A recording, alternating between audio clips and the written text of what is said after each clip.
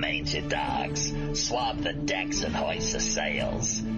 The guns on board be needing some proper manning. Pieces of 8 and a fine wench on your arm, if your work be not too shoddy.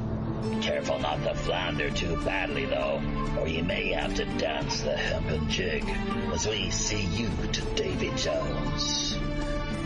Jeffy, my boy, on with the show.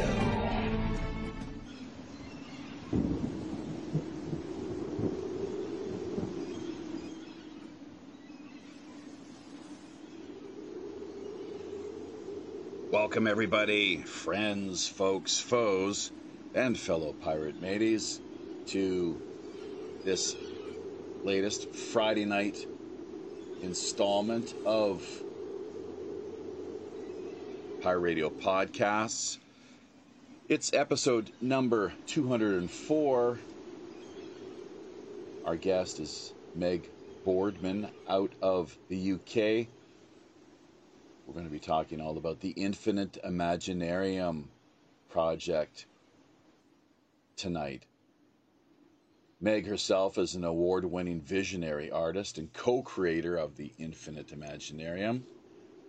Self-taught, she's been painting for over 25 years.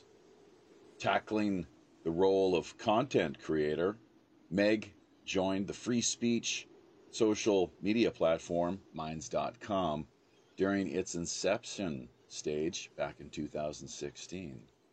Here she met our old friend and fellow pirate matey, Satori D, who was largely responsible for the Minds panel show.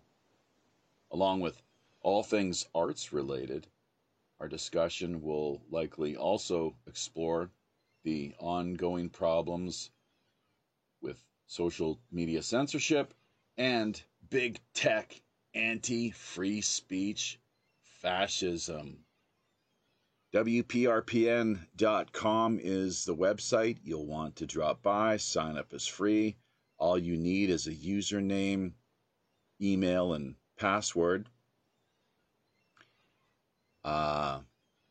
Speaking of emails, pirate1radio@protonmail.com is the one you'll want to use if you have any PayPal donations you'd like to send our way. Be sure as well to check out the social media links we have down in the YouTube description area, including our patreon.com/WPRPN URL. It's like a tip jar, basically, what we have in place over on Patreon. That's how things end up playing out. We got our Teespring store in place, offering t-shirts, coffee mugs, and the like. And over on Minds.com, if you'd like to shoot us a few digital doubloons, that's always appreciated as well. Keep in mind that half of everything that we do manage to generate here does go directly back to the grassroots. Hashtag WWRHD. What would Robin Hood do? We've come to the conclusion a long time ago. That's one of the things he most certainly would take a pretty serious stand on. Stance, rather, is probably the more appropriate English term in this case. And stick by his guns. Did Robin Hood ever brandish guns? I don't know. Maybe Meg can tell us a little bit more about all of this Robin Hood business. So I'm not sure what part of the UK she's out of exactly, whether London, Yorkshire, or perhaps even Nottingham. But I think that about does it for an introduction, and probably time for her to drop into the conversation here. So it's 4 a.m. over there in the UK. It's 12 noon. 12 noon here in South Korea. Thanks for making this effort. Y'all coffeeed up?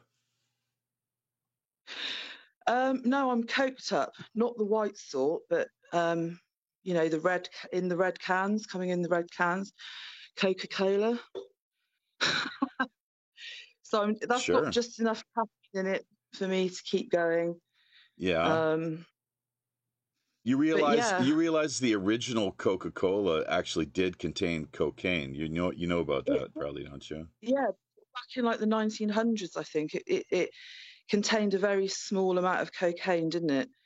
Sort of pep people up a little bit, and they just kind of kept the name. It's a shame they don't continue putting a little tiny bits in. It would be much nicer to drink then.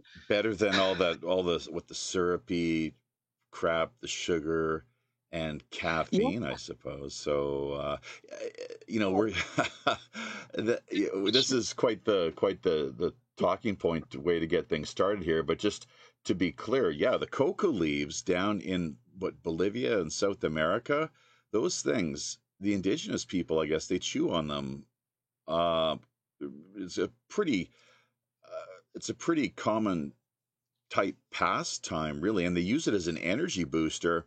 And nowhere it doesn't in any way compare, though, to the actual cocaine that people no. become so addicted to. It's just like a little caffeine buzz, apparently. But Jaffe, Well, that's what they say, but you just that might be their idea of a caffeine buzz. It might be much more than that. Mm-hmm. Maybe it's just like a supreme caffeine buzz. I mean, I don't know.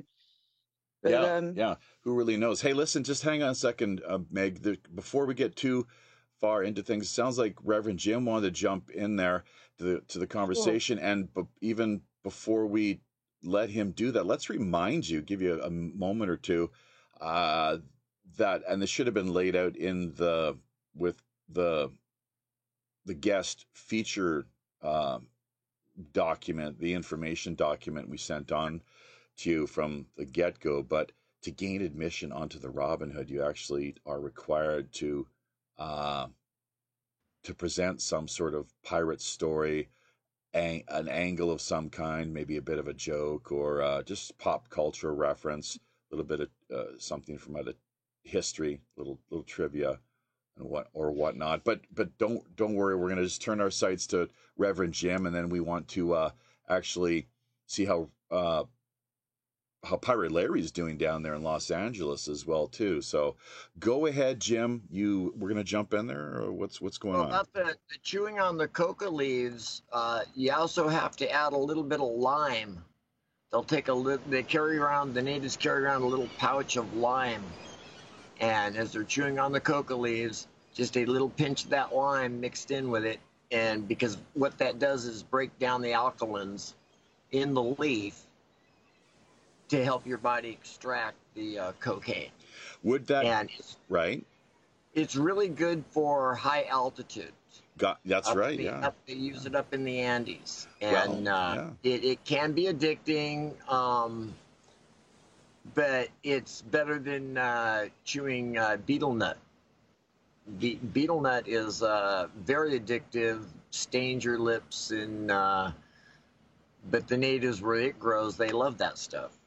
Well, isn't something too that it grows indigenously there in the region, and it just so happens that they use it for while they work, I guess in the agricultural capacity, picking the coca leaves and attending to other very rather strenuous tasks, reminiscent to me at least of the way that I remember back in my tree planting years that it wasn't too often that I wouldn't, myself and a lot of other planters as well too, be out there reforesting British Columbia without a few doobies on hand, some it's only God's civilized good man being. that abuses nature. Pardon me? It's only civilized man that abuses nature and the plants. The native people, they all work hand in hand with nature and the plants and use them beneficially. Right. Coca's a great beneficial plant, but when it's abused, like anything else, it's not. And I'm out. Let's go back to our guest. Well, there we go. Exactly. So, yeah, we don't deep dive on this whole business right now, but we are going to just quickly turn our sights to Pirate Larry. Now, I think we had been in contact with him earlier via the Howling Wolf. So we're gonna check in there once again and see if we've got him. I'm not sure. Larry, do we got you? Are you still knocking back a few frosty brews, the flagons of grog down there via the scurvy dog, or where are you right now exactly?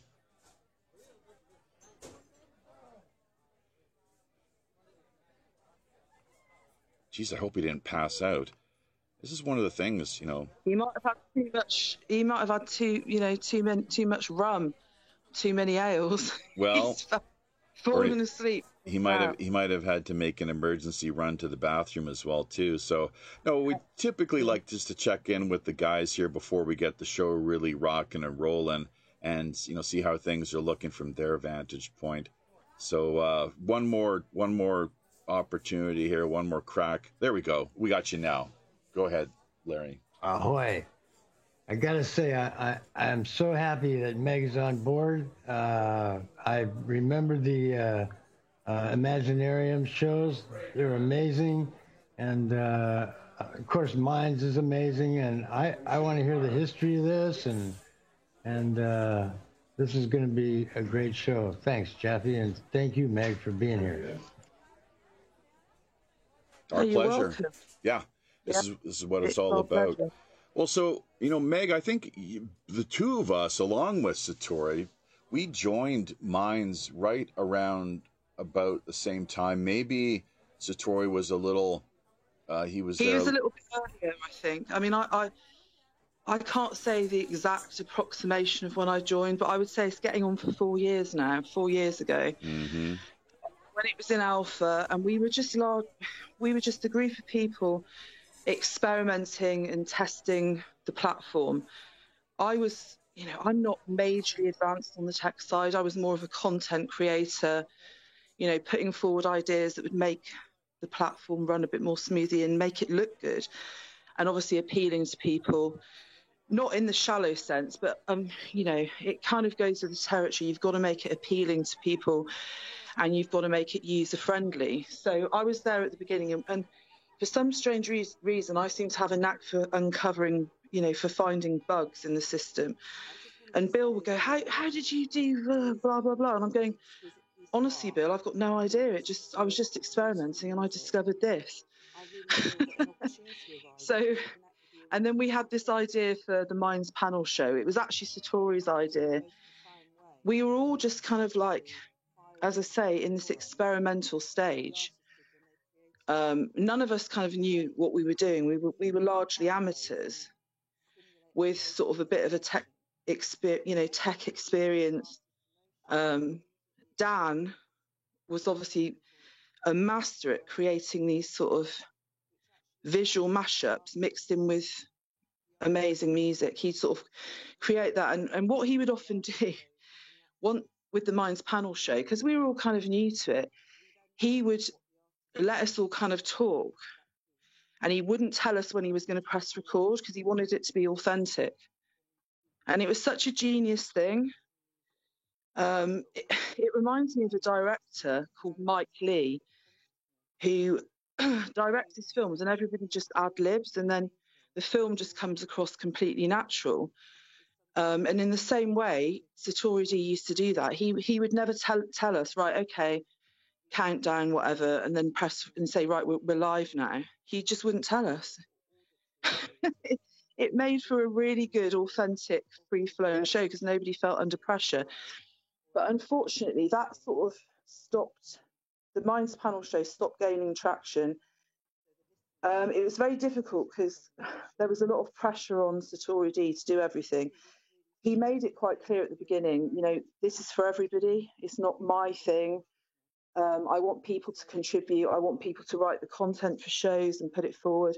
And I want other people to host the shows. But of course, nobody came forward because I think they just thought, no, we can't match him. We can't be as good as him, which is a shame because it was all in their heads. Of course they could. Everybody's got different skill sets and talents. So that kind of fizzled out, for want of a better word. And then I connected with another Minds user. She went off to write some books and she's sort of never come back. She's just kind of gone off on a tangent. Her handle was @TheWildCard. She was called Dale, and we were kind of trying to think of a way of connecting everybody up, as we're kind of going through these difficult times. And she said, why don't we do like a 24-hour Imaginarium? So basically everybody connects on the internet at a certain time and they do some kind of meditation or something good that makes them feel happy. But the idea was that we would all do it at exactly the same time. So it would be like, right, we're all going to do this. It was quite difficult to sort of sync it up because we're all over the world, different people, different countries and different time zones. But we started off with that. And then one day, Satori D said to me, why don't we just have Infinite Imaginarium and be done with it? So in a sense, the Minds panel show morphed into the Infinite Imaginarium, which to encapsulate is kind of a podcast, obviously like what we're doing now, Jaffe, but it was kind of more art-related, creator-related, writers, musicians, and following the whole kind of theme of Minds.com, we wanted to provide a platform where people could come and talk about their, artistic abilities, their innermost thoughts, share their poetry. Because the awful thing is there's so many people out there that are too scared to share it.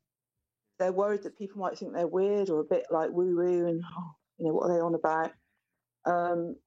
So we wanted to give all those people a platform to come and share all that information. And it just became this really natural thing. We would never really put a massive amount of planning into a show. It would be like 2 days before a show, Satori D would message me and go, look, should we just do a show? And have you got any ideas? And I put a few ideas forward and then we just connect. And then it would just be a discussion and that would be the show. And then obviously Satori D would add all the magic, the visual mashups and the music and everything. So it's kind of a visual. He used to create, well, not used to, he still does, creates these kind of visual masterpieces. Because obviously on Minds.com, the great thing about it is you create a channel, you can monetize your channel. People can use Minds.com for like a business thing. But we were noticing, particularly sort of going into the middle stages of Minds on the journey, there seemed to be a little bit of a divide between creators and people just have their YouTube videos or whatever they want to share. So we thought the Infinite Imaginarium would be a good kind of branch off from Minds.com, where we could sort of focus solely on the content creators, the poets, the musicians and the artists. That was the key. And then obviously with the mashups, Satori D was demonstrating how you can connect everything up together. So it's kind of like when you derive some kind of inspiration from somebody else's art, you can create your own unique art and then you can put it all together and it creates something completely new. I never know about this plagiarism thing because I think in art, I believe all artists derive inspiration from something. So you could, on a milder scale, say that is a form of plagiarism if people copy stuff, but then they kind of make it their own and they add some embellishments or conversely, they take things off to make it different or less in your face or whatever. But I think all artists do that, and I think they've been doing that throughout time.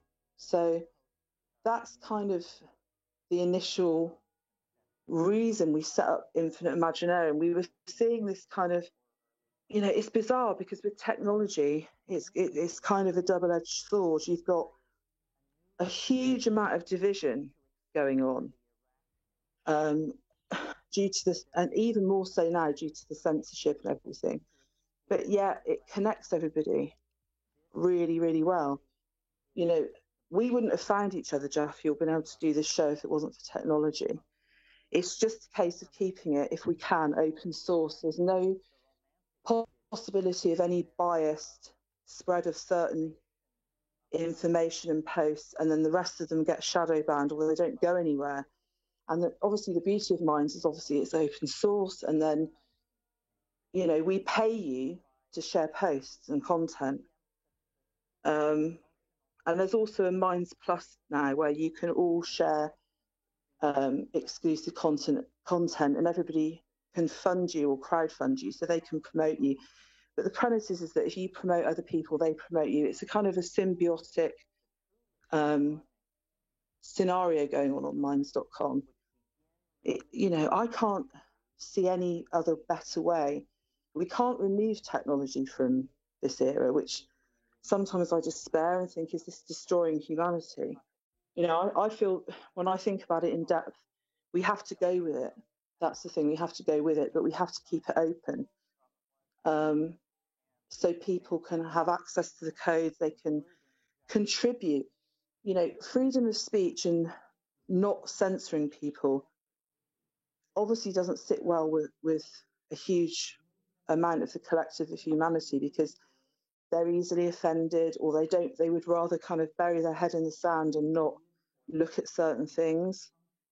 Whereas Bill, myself and Satori D and obviously other fantastic content creators of Minds, and not to mention all the tech, feel that it's kind of a necessary thing to keep that going within reason. I mean, you know, at the start we didn't have a block feature, and it kind of went against everything that Minds.com was about to have that block feature. It's like, well, no, we want freedom of speech. We don't want this censorship, unless it's an exceptional circumstance, in which case there has to be some kind of censorship. But, you know, it was difficult. And after a lot of deliberation, in order to grow the platform, we kind of thought, well, we need to have a block feature.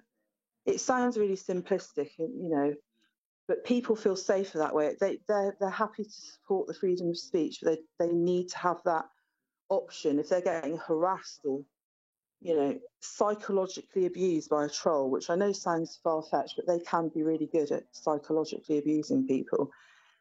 That is needed, that block function. So obviously we have that now amongst other things. So that's kind of, yeah, a bit of an overview in terms of what we've been doing. And obviously there's quite a few upgrades and things going on.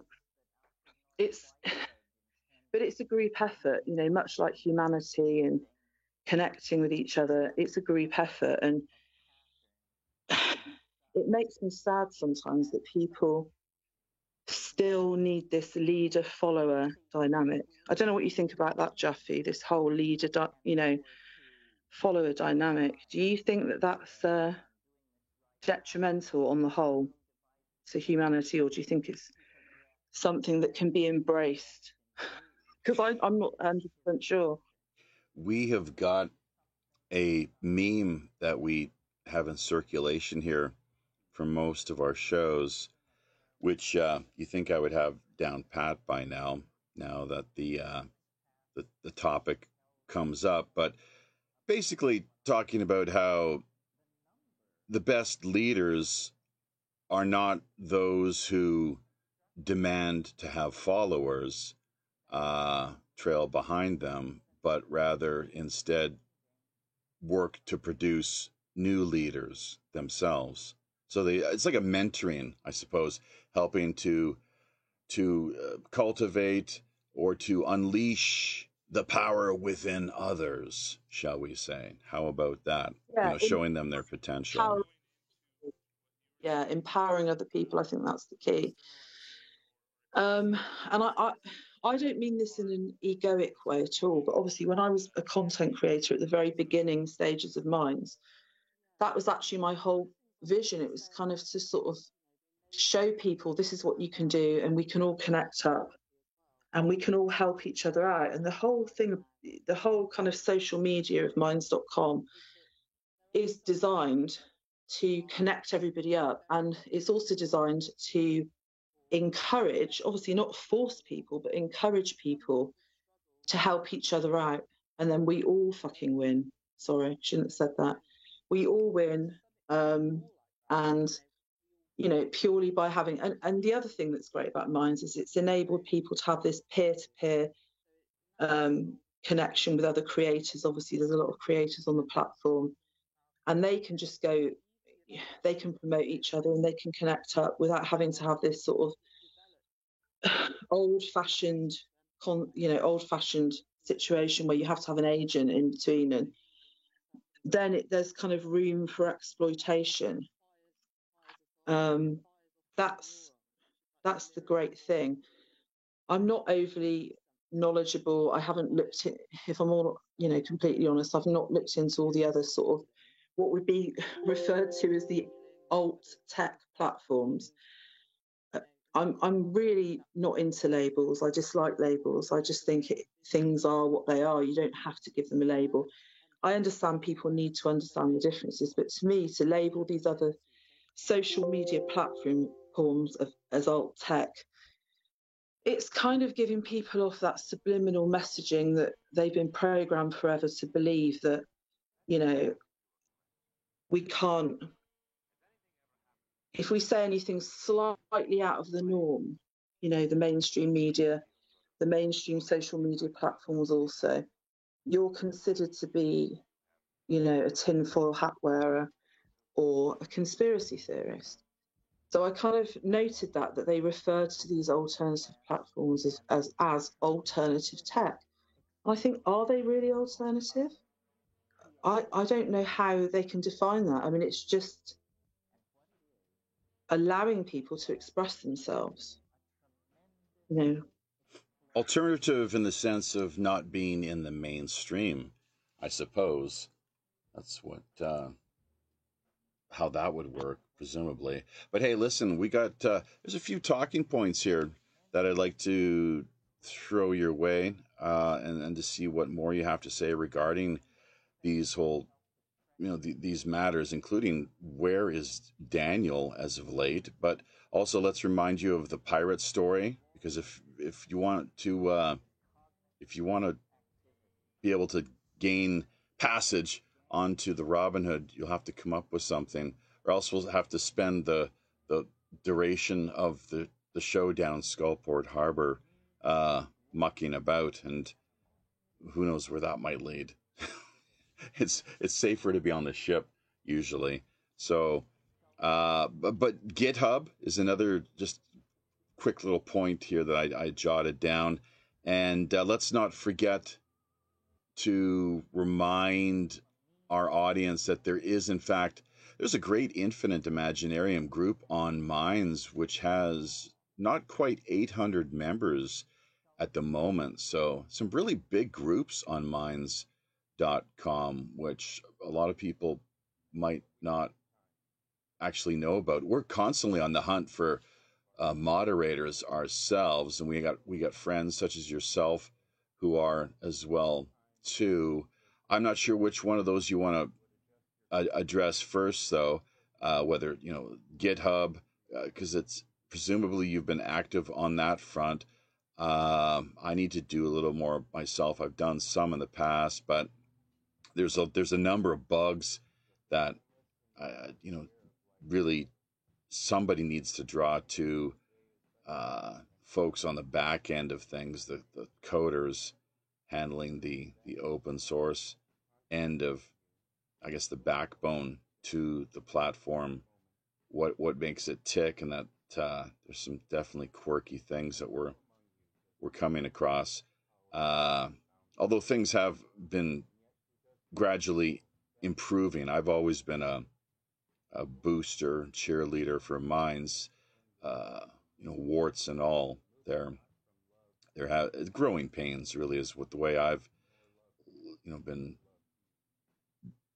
decided to take that whole approach way of looking at things, that you just gotta cut them a little slack, give them time, and see what they can eventually come up with. So, but yeah, there we go. Any of those? Well, let's start with Daniel. Have you been in touch or contact with him as of late? He's completely fallen off our radar.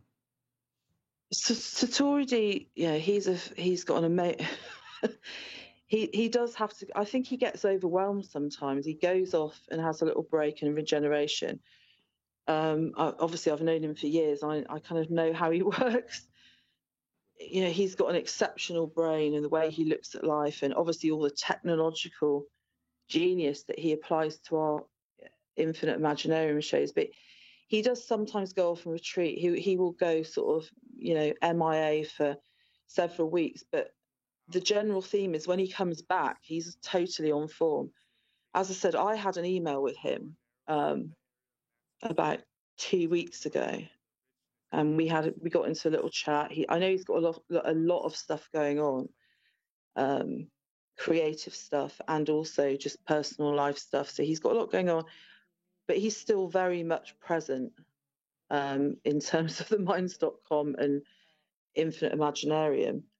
You know, he's there. But I just wanted to sort of talk a little bit about the sort of the group chat feature.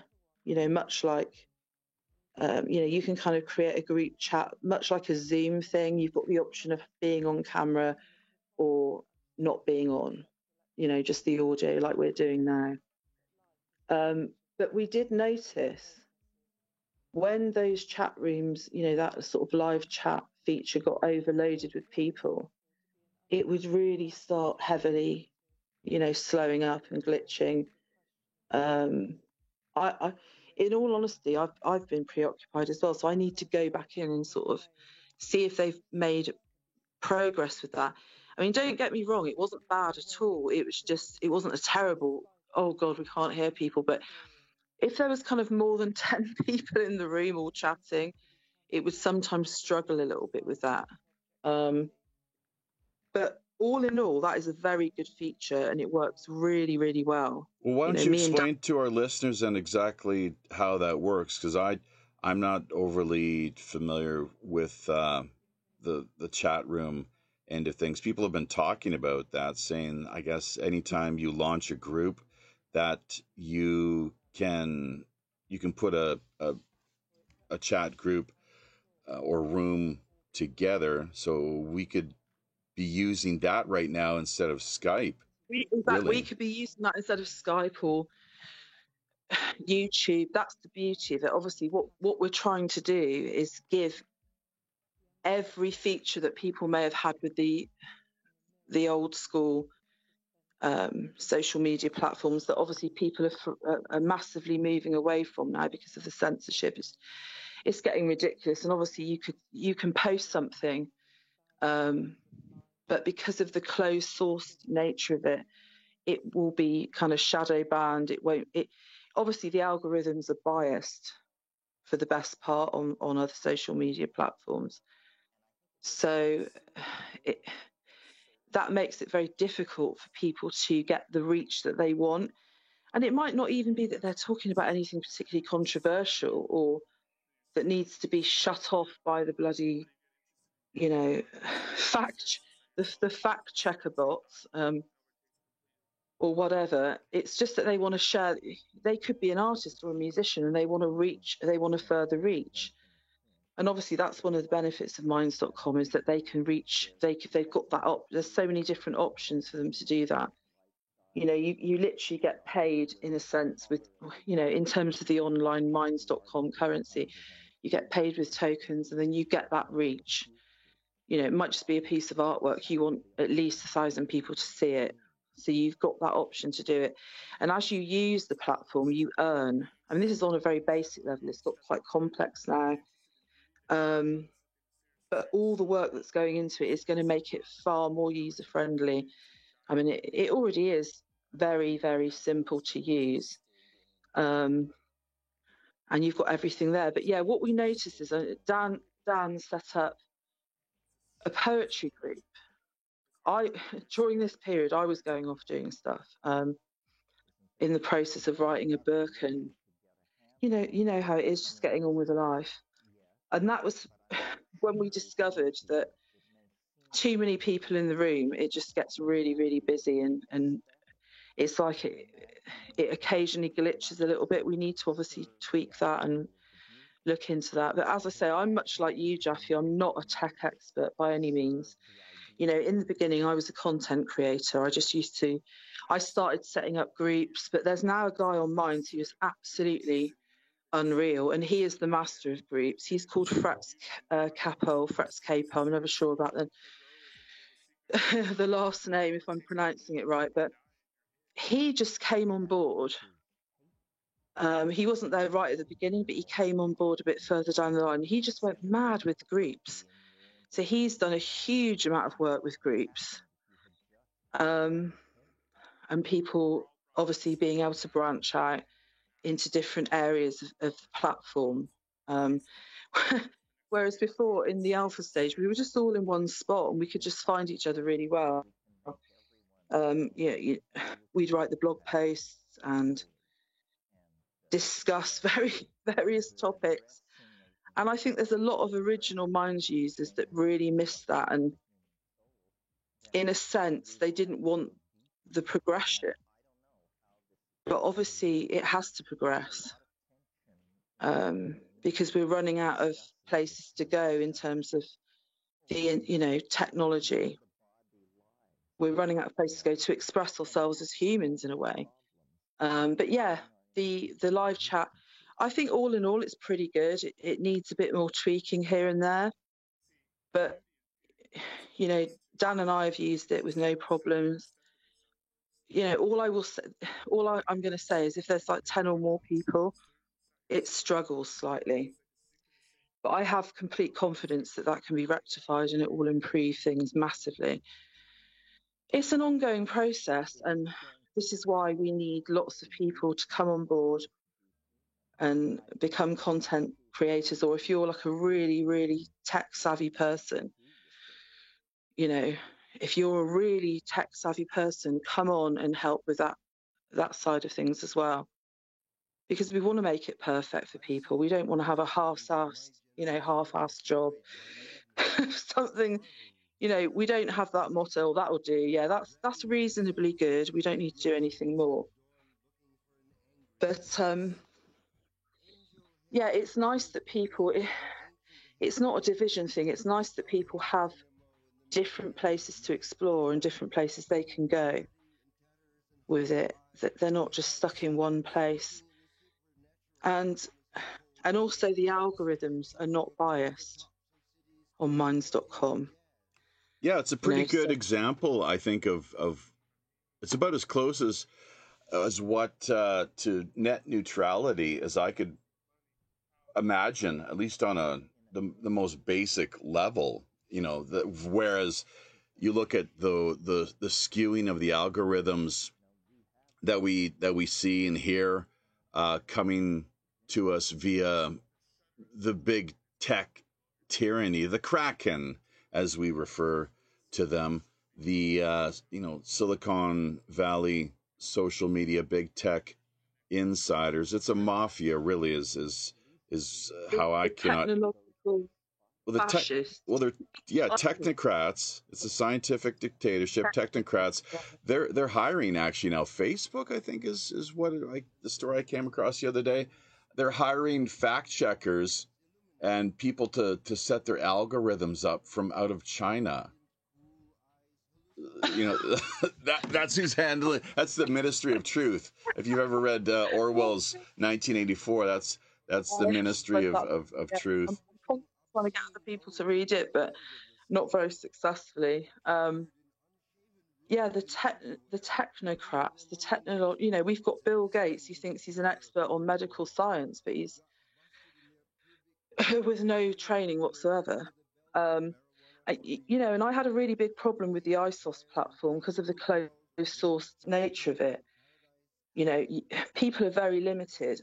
Obviously, people that don't have any interest or awareness of technology on a slightly deeper level, they seem to be obsessed with the Apple iPhone. It's like, this is like the dog's bollocks brilliantness of all technology you can have, and they rush out and buy them. And I think, God, it's so restricted.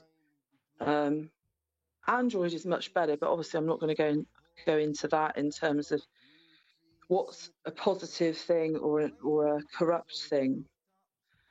But, you know, I've always been taught, because I'm an artist, I'm quite happy in my own skin, being on my own and doing artwork on some occasions in a lonerish fashion, being a loner of not, in terms of not being around lots of people. You know, I'm quite happy to do that. But at the same time, the technology and the social media is now part of our culture and part of our way of life. And, you know, we need to keep everything open. I know a lot of people find that really terrifying because they think, well, if you're not going to censor this person, censor that. And I just want to add in, we have very strict, not like Facebook, but we do have limits. We do have rules and regulations in terms of what people can post, because obviously there are some highly disturbing and highly irresponsible and horrendous posts that people will share. And we found a lot of that in the alpha stage. And I believe that's what ultimately led to our decision to have the block function and to censor things to a point. I don't want to suggest or say anything in particular because it might offend a lot of the viewers and the listeners here today. So I'm not going to go into rapid detail, but there are certain things that are just not acceptable. Say whatever you like. Don't hold anything back. This is what this is all. This platform is for, having a conversation, open. There has been sort of issues of people posting highly paedophilic posts, very offensive pornographic posts, not just, you know, bog standard porn, but really, really aggressive and disturbing stuff. So it's like, obviously doxing, you know, posting people's name and address and all that stuff is like an instant, but, you know, it's like we're going to eradicate those people from being on the platform. You know, those things aren't acceptable. But the problem with Facebook and other platforms is the censorship is off the scale. Totally unfair, totally biased. I mean, we have on Minds, all the posts appear in a kind of, how can I explain it, reverse chronological order. So most social media platforms don't have that. They kind of operate with a sort of secret undercover ranking system, ranking of algorithms, if you like, to determine which posts appear. So although at the moment everyone's talking about how badly censored we're being and people's YouTube channels are getting taken down left, right and centre, the reality is we've been being heavily censored from the outset for a long time. Yeah. It's just that now there's more of an open, blatant discussion. And obviously these channels and certain posts are being taken down rapidly. Lots of them. So obviously people have more of an awareness. But as I say, that this has been going on for ages, the censorship. It wasn't quite so overt as it is now, and people are noticing. That's right. You know, and that's one of the hallmarks, I believe, is the term. That's one of the features, characteristics of Fabian socialism, the boiling frog syndrome, where it's rather than rapid assault and in your face, they go about executing their agenda in an incremental manner. If you catch my drift, because otherwise the frog will jump out of the pot, obviously, right? You want to have it just gently fall asleep, to stay tuned to your Televalium boob tube, and you know, no worry, everything's under control. So hey, listen, before we carry on any further here, we've almost gone 45 minutes, and we've yet to give a shout out to the folks who have joined us here in YouTube. And after we do that, we might as well turn our sights back to both Reverend Jim and Pirate Larry, see what their thoughts are regarding these matters, the issues that you've hit on up to this point regarding the Infinite Imaginarium, Minds.com, big tech censorship, and the like. And there are going to be Senate hearings coming up here shortly, too, as I understand things. So what actually will come of that or materialize, who's to say? So it's interesting, though, just right on the eve of the U.S. presidential election, though, and it has been gross, just utterly just gross and disgusting, frankly, what they have been doing.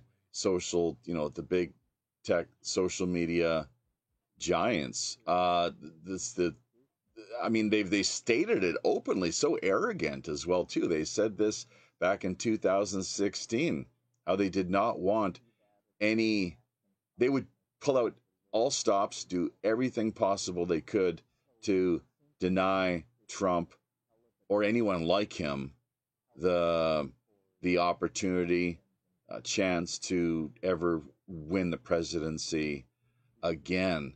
So that's some pretty disturbing stuff. And, they've been caught time and again on camera bragging and boasting of these things. But I'll just leave it there, rather than beating a dead horse. Really, I think most people listening here are probably in the know, in the loop, and hip to what's going on out there, more or less.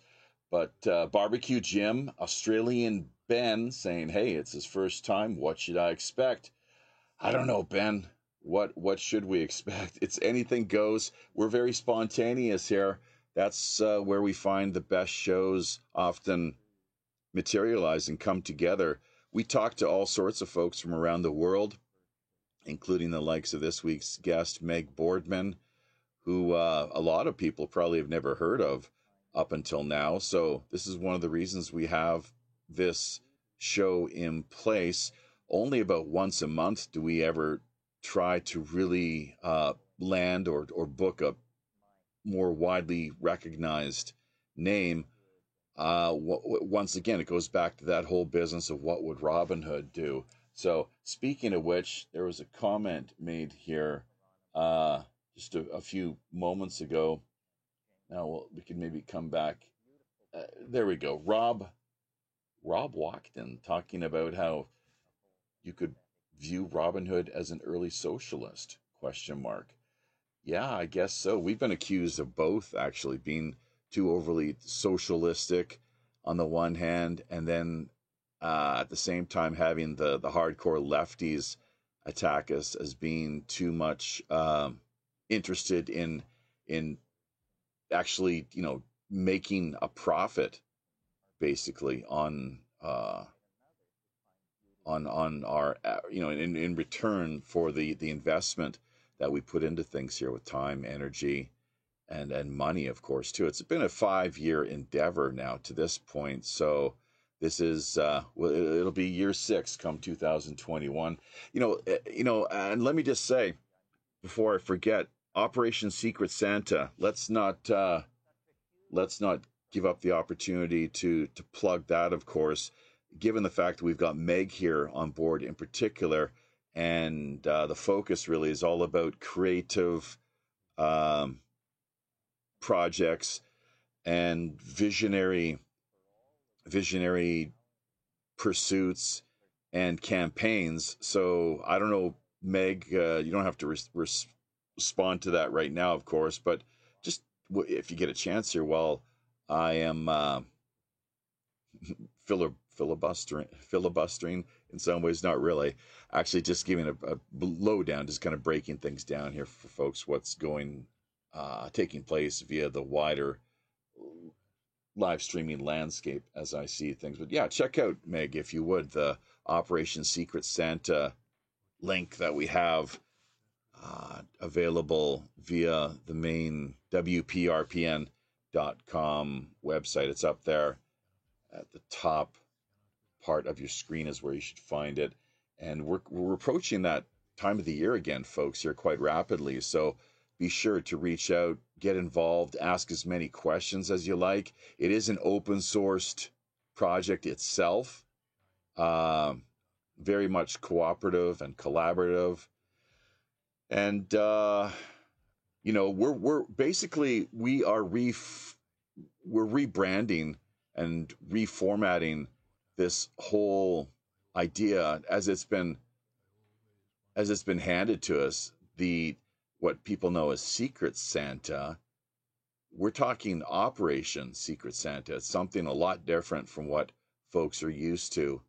So it's a much bolder endeavor, and something that we're hoping to continue to pursue here over the years, and looking forward to what we have coming up here starting December 15th. So thank you for that comment. Not only, well, Joey Boomer, Dana Shiver, but also Rob. Yeah, Rob Wachten, I think is how you pronounce your surname there. So I'm guessing that might be one of your mates from out of the UK as well, too, possibly, Meg. Milotas, geez, some of these names, I tell you, is this a Polish name? Milotas Zervubulas, hello, annyeonghaseyo, as they say here in Korea. Susie Tate, and who else? Did we miss anybody here? Hopefully not. That's about it. Up to almost baker's dozen. That magical, is it unlucky or not? I don't know. You tell us, folks. 13 people all together here in the live streaming area, so it's great to see that sort of interest and traction at this point, the stage of the game. Happy to see those numbers. And of course, as always, there'll be a lot more people who will be checking out the show as it finds its way into the WPRPN, not only YouTube, but also BitChute archives. We love our BitChute. So big thanks and word of appreciation going out to all of our subscribers over there. Let me just remind people, too, I'm really bad at this, unfortunately. You'd think that after all this time I would have this down pat, but unfortunately, yes. Remember, listeners, to like, comment, share, remind, if you're over on minds.com,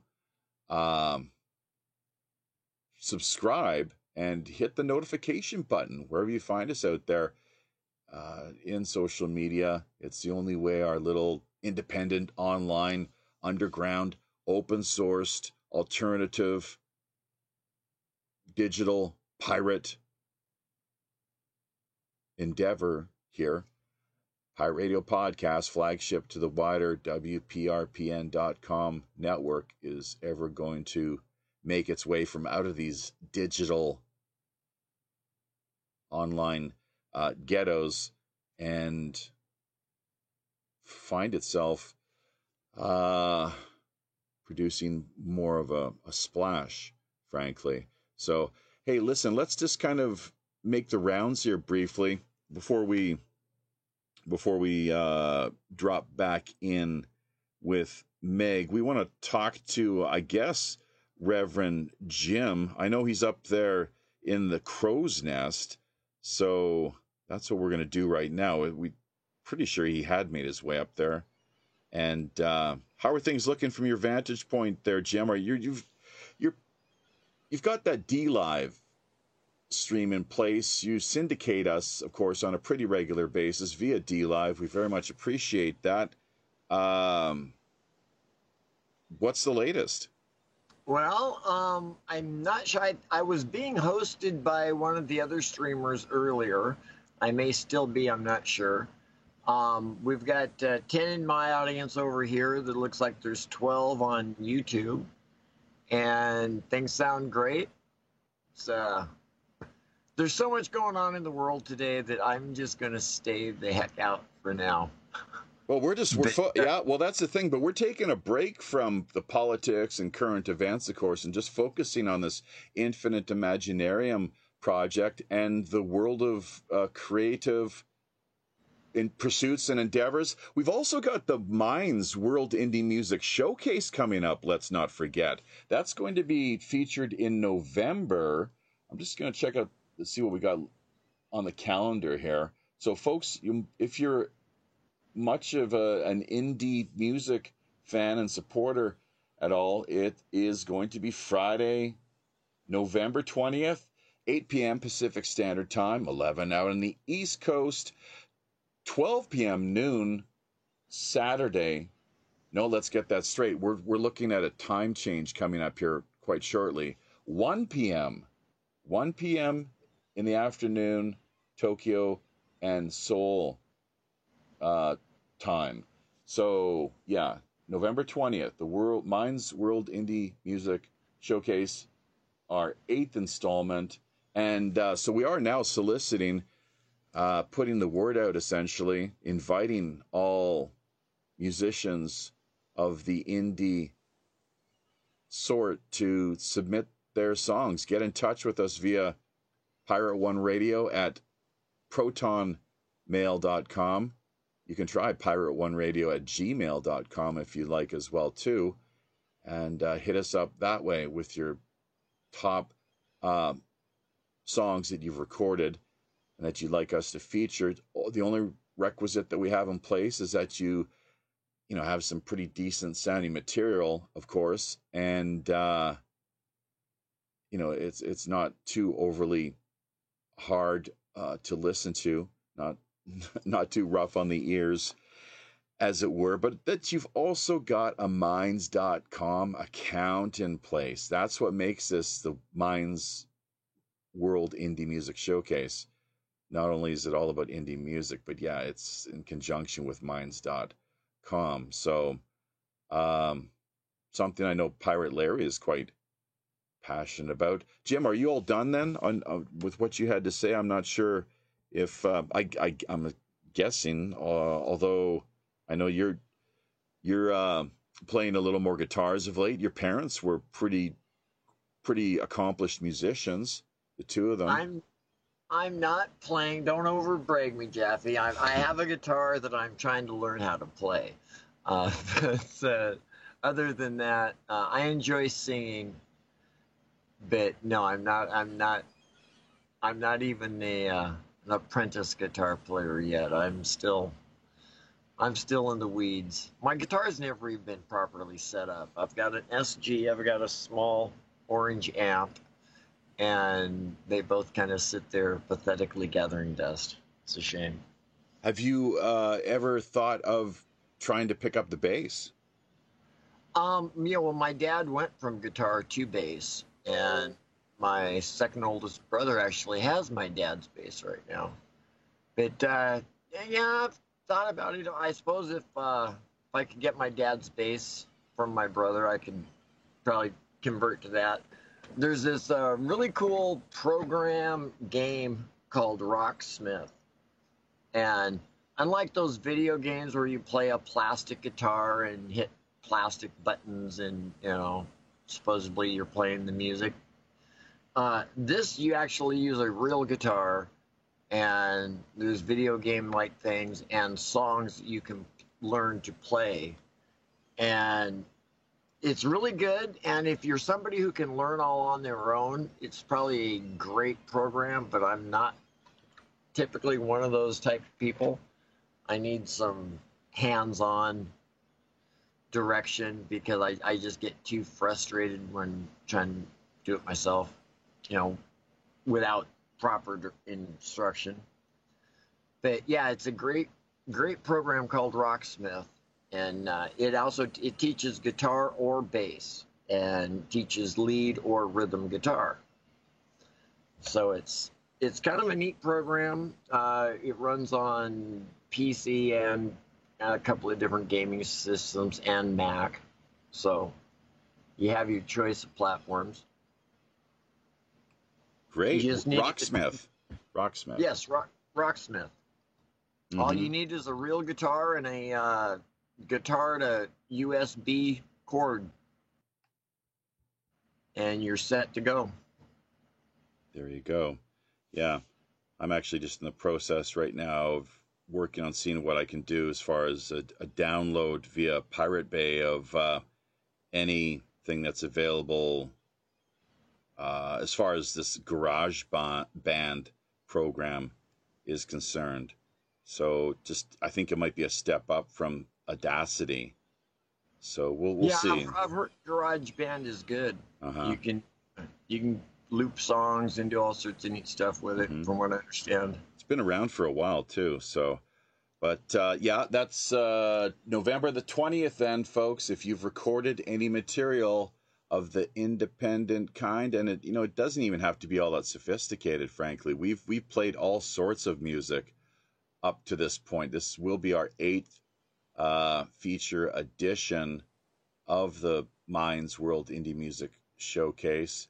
All new material. We had been recapping over either the last 1 or 2 installments just because there's so many songs that we and artists who we had featured up until that point. So yeah, get your submissions in now. As always, the earlier that you do this, the sooner we'll be able to have you in line and able to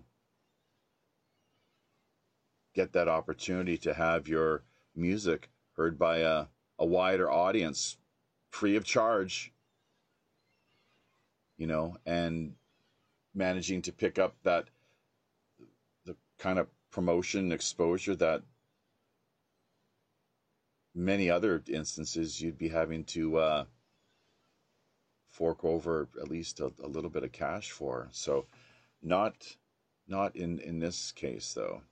We're all about doing what we can to help promote world grassroots artistry wherever we might find it. So, and that's where I think the Infinite Imaginarium, that's where we really intersect and are able to make a nice, very smooth conjunction with, I suppose. But before we get back to Meg out of the UK and hear more from her regarding this project, which she worked together and continues to work on to this day with Daniel Satori D, who people can find over on minds.com any old time they like. That we're going to see if our other friend and fellow pirate matey, another fellow resident of Los Angeles, California, Pirate Larry, is available and has his mic on, has not completely muted out. So we'll check out what we got going here via the Howling Wolf. Also, let's not forget, we were going to feature a song of Meg's herself, Evolution. We could do this now, as a matter of fact. We could do this now, and we could also include it in the upcoming Minds World Indie Music Showcase, our 8th installment, November 20th. I see no reason not to. She has got her music here that she has provided for us, handed over to us here, sent our way just a couple days ago. So that's the sort of thing we like to see. But Larry, yeah, let's try to connect with him once again here via the Howling Wolf. Or was it the Scurvy Dog? We never got clear on that, did we, Larry? Which could be the Mossy Wench, too. We're at the Scurvy Dog Inn, my friend. I see. The okay. Scurvy Dog Inn. All right. So there we go. I'm very, very glad to be able to listen to Meg it's a serious thing. This, oppression, the censorship. It's gone too far. You know, they took down the Twitter account of the spokesperson for the White House, Kayleigh McEnany. I don't know whether you've seen Kayleigh McEnany, but she's a tough fighter in the pits. She's a real brilliant person. Just wait to see what happens once they get into power. Just imagine how much worse it could potentially become quite easily. It looks horrible. It looks horrible. It looks like we're getting closer and closer to Chinese. And as you say, you know, we have Chinese fact checkers or whatever. This is this is wrong on so many levels, and I'm really glad that we've got people like Megan who you know are creating content and also helping other content creators to create. I'm working on a project now with a friend, and it will essentially do with video what Encrypted Chat does over on Minds with Chat. So it will enable encrypted video to be streamed out to like 50,000 connections at once. We're halfway there. So it'll work as a plug-in to OBS or what's the other one? You know, any of the free streaming services. Yeah, it's great. Looking forward to hearing more on that front. I know you were telling me a little bit about that a week or so ago, kind of on the down low behind the scenes, but just whatever you're comfortable with, you'll of course reveal and share with the public as time goes on. It is so fast. It is so fast the way Mario is doing it. It's very fast, and it'll be absolutely accurate. We're gonna slow it down, and we're to get the encryption. But you know, this will allow, well, an attorney to talk to his clients, a doctor to talk to the patient.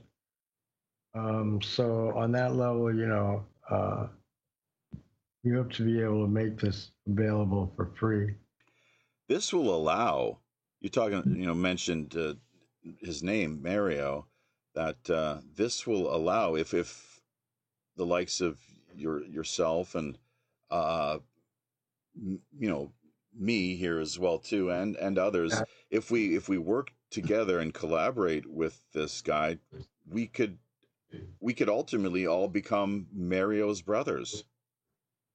Yeah, Luigi and I'm. Wouldn't that be a great thing to become Mario's brothers? Yeah, it'd be a great thing. But what I would like to do, you know, when we have something to show, is go to Bill Ott and let him know that this is available, and if Minds would adopt this, you know, as a plug-in, they could get Streamly video in any format, it would work, and people will be able to you know, it'll work as a plug-in to OBS, so you'll be able to stream encrypted. So yeah, turning out real nice. Thank you for reminding me. You mentioned Bill Ottman. I just actually tagged his father, John, so which it's really quite interesting. I tagged him over on Twitter, to be clear. But the first show that we ever did here with Pirate Radio Podcast, with the help of guess who, folks, Satori D. Yeah, he managed to put produce a conversation where myself, AWOL Aaron, both Bill and John, and Satori D. There was, I guess, 5 of us at that time. Great. Had a bit of it was recorded on the record. It's their archive now for posterity's sake, and well worth taking a look at, going back and seeing. These are forward thinkers. Yeah, these are people who think, ahead of the.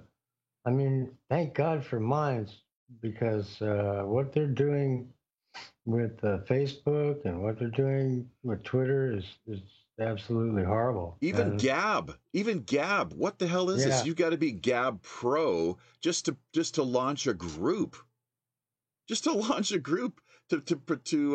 produce, to create a group. They expect you to be you're required to be pro. So I'm glad that the Ottmans have not taken that step, gone that far in that direction, because I just don't think that's the way to do things, clearly, and that they've got the right idea, to keep it more open, and let people just go for it, frankly, and work to build up the network. And that's what we did help to do. In fact, I just shared, I'm not sure if any of you noticed or not, but I thought I had shared. Yeah, there we go. There's the file there. I can't share it with the YouTube audience, but folks here in Skype will be able to download a copy of it's one of the files that's been circulating out here in the digital underground. A Minds moderation group list, and there's all kinds of, it's really great the way that they've got things laid out here. All kinds of music groups.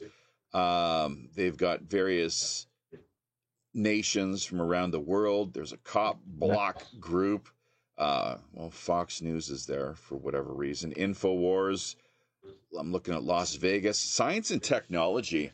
That is a huge group right now. If people are able to access it, it's not all that easy to find. And that's one of the criticisms that I do have to issue. And I've been very, critical of Minds, not in an overly malicious sense, but just from the standpoint of trying to help improve things, really. And it's too bad that I guess it's partly my fault, because I'm not engaged as much as I should be over on the back end, GitHub, because that's where it seems you really are able to better catch people's attention. At least that was my experience the few times where I, after launching an account via GitHub, which, by the way, is now owned entirely by Microsoft, apparently. Right. That's so scary. What's that all about? But anyways, the search, there are issues with the search function on Minds and the hashtag end of things. I know in the past, for example, we had the War on Humanity group, hashtag WOH. You search for hashtag WOH now, nothing comes up. There's nothing coming up at all. And it just... really good, yeah. Yeah, I don't know what happened. Well, they took something out of the mix there, obviously. That's really, I think, it's deprived. It's unfortunate because... I would ask you to, look at what we come up with and see how it works. And then if you like it, you can introduce... Well, I've met Bill and John through you. And so you could introduce perhaps Mario to Bill and John. Yeah. And we could be first adopters. Because I think at this juncture to offer encrypted video, just like they have encrypted chat, is an important thing. And, I can see a situation where where we give it away for free to people that are using it kind of at home or, singly. And then there would be another business, a pro version, a business version or whatever. Mm-hmm. And all it would do is go out to like 50,000 streams instead of, 20 or something. Uh-huh. Encrypted video really quite coming in quite handy, especially if you're as freaky a kind of guy as Jeffrey Toobin. Oh God, yeah. I'm not sure if you heard about that. I mean, to see that guy on, I don't know how they could ever bring him back. What a creep, man! Like, what the hell is he doing? Like, Jesus, it's like there was this Richard somebody or another he's a, I don't want to say too much about him other than he's just kind of a freak as well, and he was another news reporter, Richard. I wish the surname would come to me, but I don't see too much of him on CNN now. Maybe his personal life and problems just caught up with him. They found him wandering around Central Park a couple of years ago with like a dog leash around his neck, and I think his underwear around his ankles or something. He's all high on meth, and this is the guy who has access to royalty. Like he's interviewing the highest level, most powerful people in the world. Yes. So you don't see too much of this Richard, whatever his last name is again, via CNN, too much these days anymore. But okay, so there we go. So Mario, yeah, well that's another put that on our list of to-do items. We'll leave it there for now, Larry. Of course, we do have an after show. I don't think Meg, or Megan, as sometimes she is referred to, I don't think she's aware of the Rogues Gallery after show. I'm not sure if maybe she is, if she read. I think it's included in the the feature document that all of our guests receive, with the info kind of overview breakdown of what it's all about, what to drop by and be a visitor on the show, what it entails.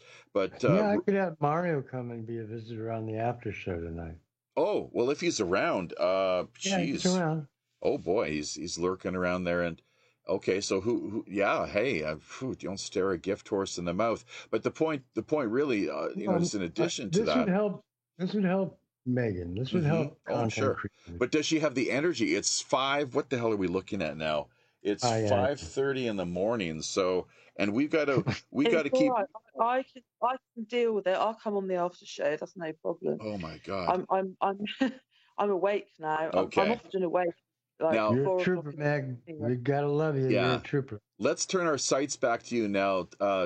Megan is acceptable too. You don't mind going by that moniker. No, I'm generally Meg to most people, but if you want to say Megan, that's fine. I don't mind. I'm all right. Really Meg. Not Maggie though, I guess, or does that work at all? I don't know. Maggie, is that the same as Meg? No, that's definitely not. Okay. Name I came up with. Wake up, no, wake Meg. up, Maggie May. Not Maggie May. Maggie May. Wake up, Maggie May. Okay. Maggie May. Yeah, the good old Rod Stewart song. Just having a little fun with it. Hey, just like what you're saying, a parody. Does parody qualify or constitute intellectual theft? I don't know. It's they say that plagiarism is the highest form of flattery. Isn't that right? Or no, not plagiarism.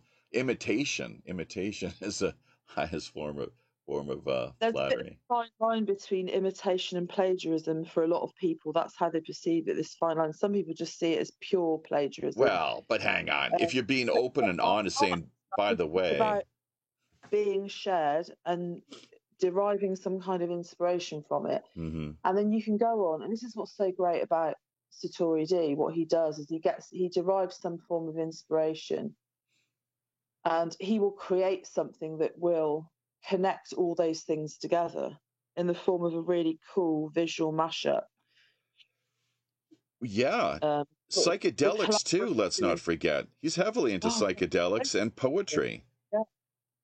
Yeah, he's a great poet as well. He's a good writer. So that's his kind of genius, is that he connects it all up together to make one show, and that in itself. So each individual infinite Imaginarium show in itself shows people how to connect with one, how we can connect all these things up in a really cool way.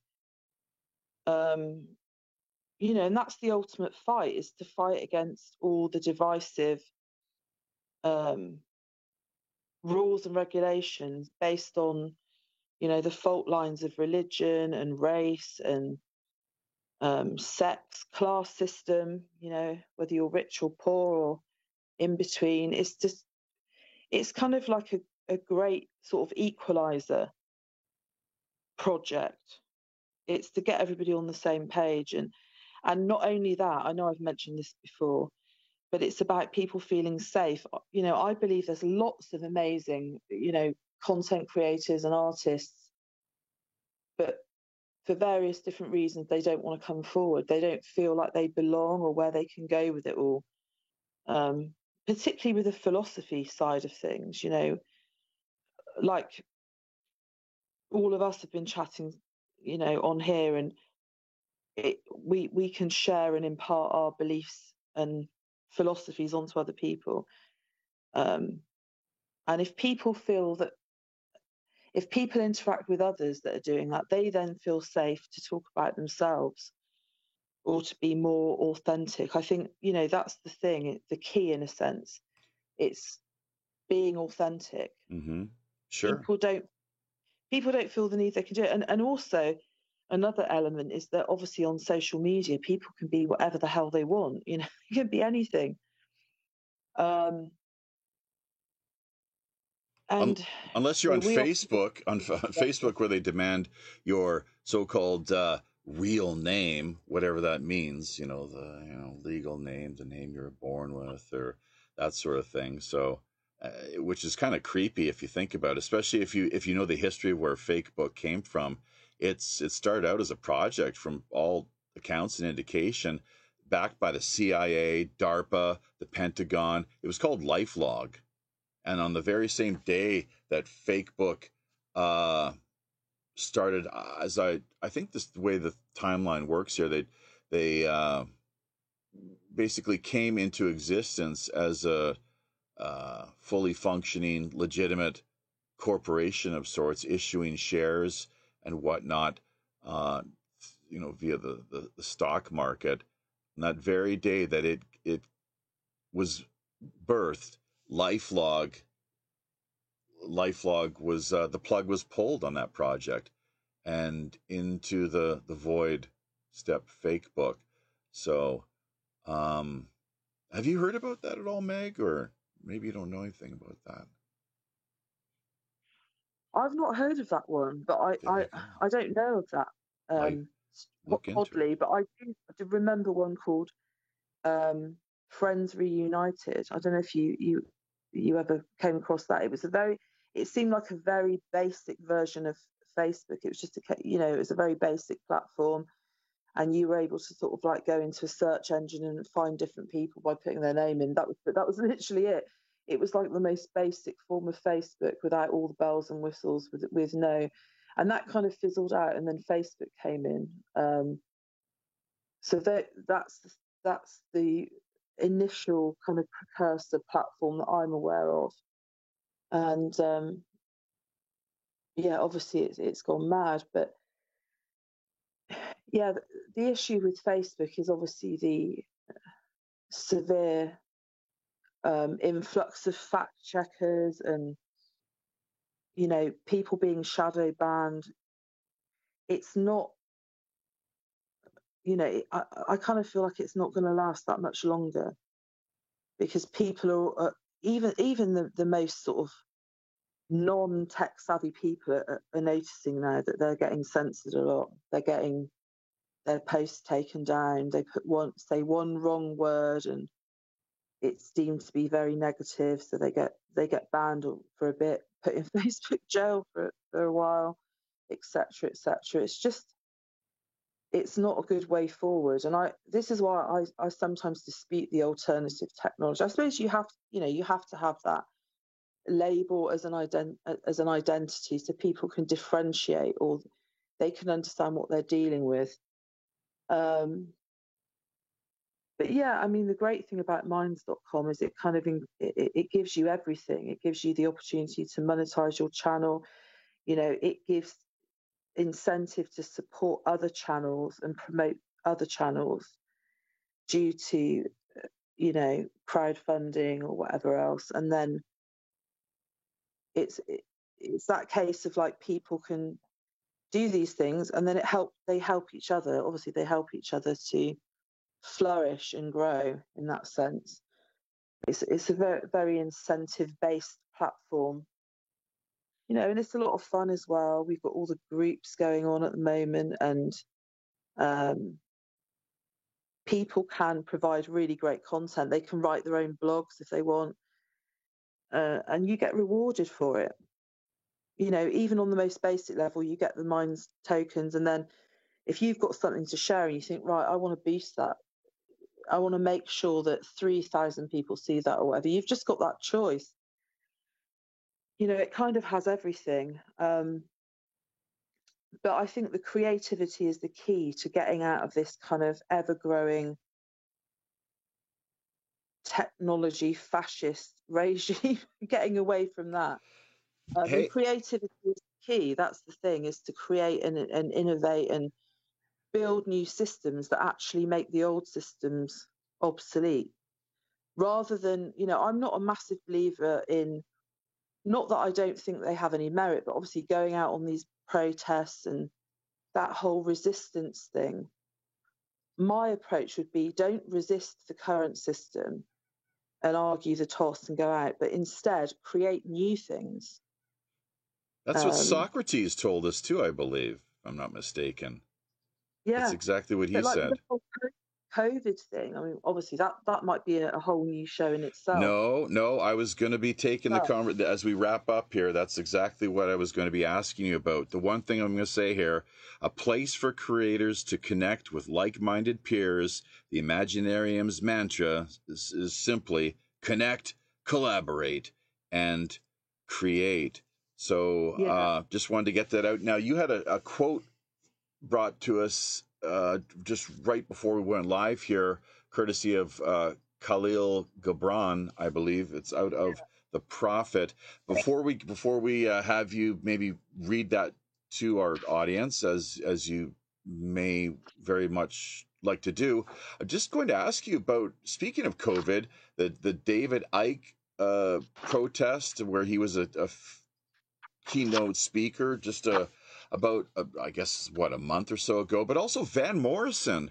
Have you heard about these songs that he's written? I'm waiting for them to find the light of day. But a couple protest songs apparently, which the fact that he had done so, and because of his stature as a knight, Sir Van Morrison, that it didn't go over too well as far as helping to support the official narrative. Sir, Van taking the position that the whole thing is a lot of nonsense, really, that we are being treated in just a very heavy-handed, authoritarian manner, and it should not be, it's not required, it's not necessary, and it's just not right. And there needs to be some kind of pushback. Thank God for the likes of Van Morrison and David Icke, is what I would say. And, I really just would ask that people out there listening in the West, that you continue to keep up the fight, because without you doing what you are in exposing the lies, the hypocrisy, it ties into, of course, what's known as the Great Reset. If people haven't looked into that, that's my impression, at least based on the research I've done. And, looking at the Club of Rome is another big player. of course, the World Economic Forum. They're all about the Great Reset. That's their project. That's their baby, and they really want to promote that hard. We've got the Bilderbergers, of course, the Bohemian Grove, all of these elite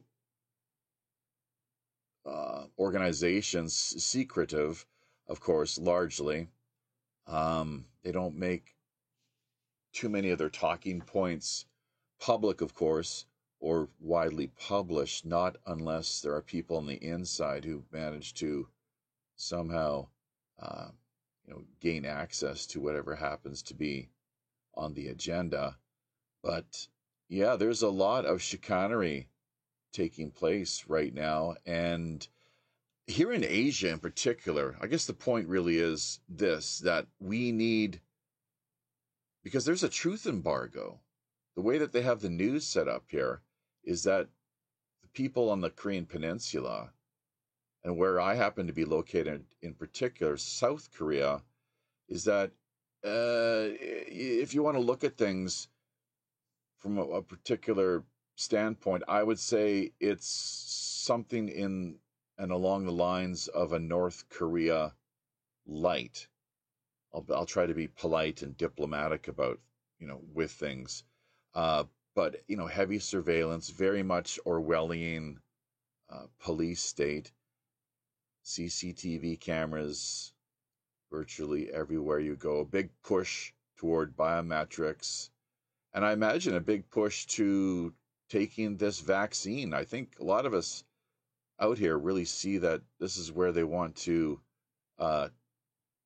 lead us, essentially, through the technocratic, the social engineering of the reality in classic Hegelian dialectical fashion. That is the end goal that they are seeking here. And the question is, are we going to allow them to get away with this or not? What are we going to do about it? What are you going to do about it? What am I going to do about it? What can we do about it? What's within each of our spheres of influence? We've got our show here that we produce every twice a week. We got the news, of course, on Tuesday nights, and the Friday night feature end of things, a little different format, but find ourselves somewhat active to an extent, to a limited degree, in social media. We had my personal Twitter account was recently shut down after tweeting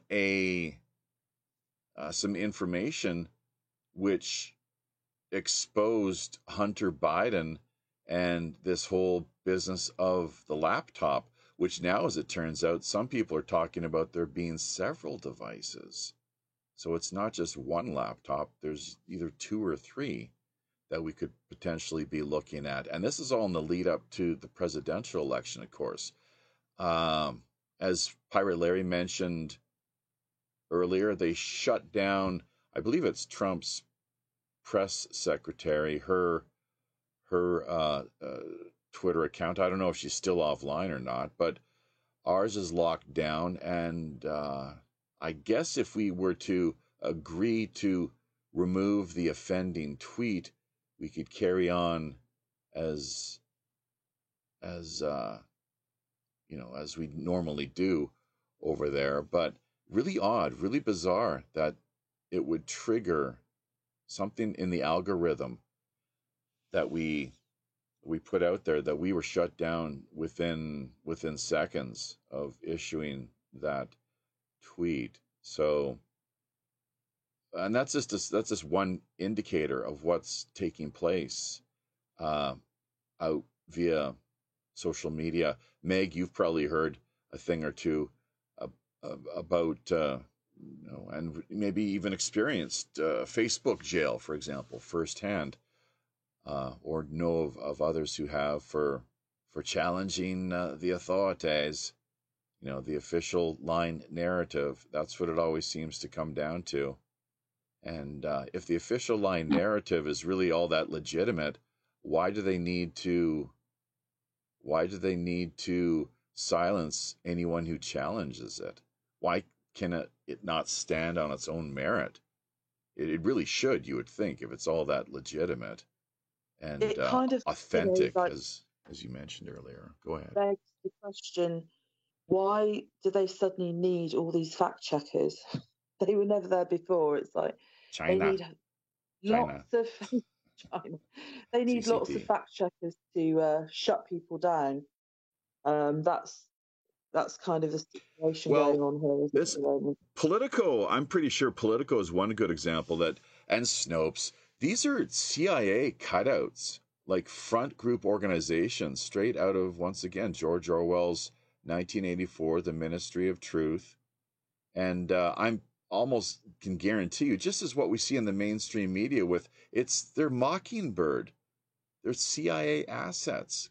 Anderson Cooper, it's well known. He has a long history of that very sort of thing with his affiliation and long-standing interest wanting to work as a secret agent man.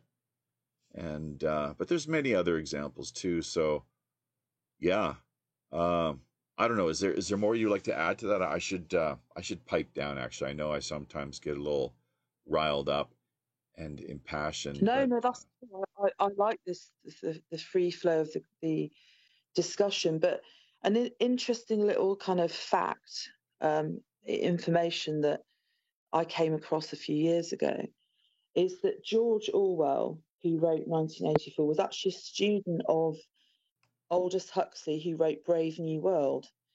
And Aldous Huxley was his, I believe, don't quote me on this, I think he was George Orwell's French teacher at Eton, which is no. where all the elites go. And he invited George Orwell into a kind of a sort of along the lines of the Freemasons, a secret society called the Fabian Society. And the school of thought, the thing that I kind of looked into and found out is that Aldous Huxley, I think, was a revealer of a lot of this inside kind of information. Aldous Huxley, as far as I'm aware, was completely on board with this, what is referred to as the New World Order, which everybody thinks is madness and a bit of a conspiracy theory. Yet George Orwell wrote 1984. It was more of a kind of a warning, so he was kind of against it. But although I can't say 100% because I wasn't there with them having the conversation, I believe that Aldous Huxley gave George Orwell some inside information when he invited him into the Fabian Society.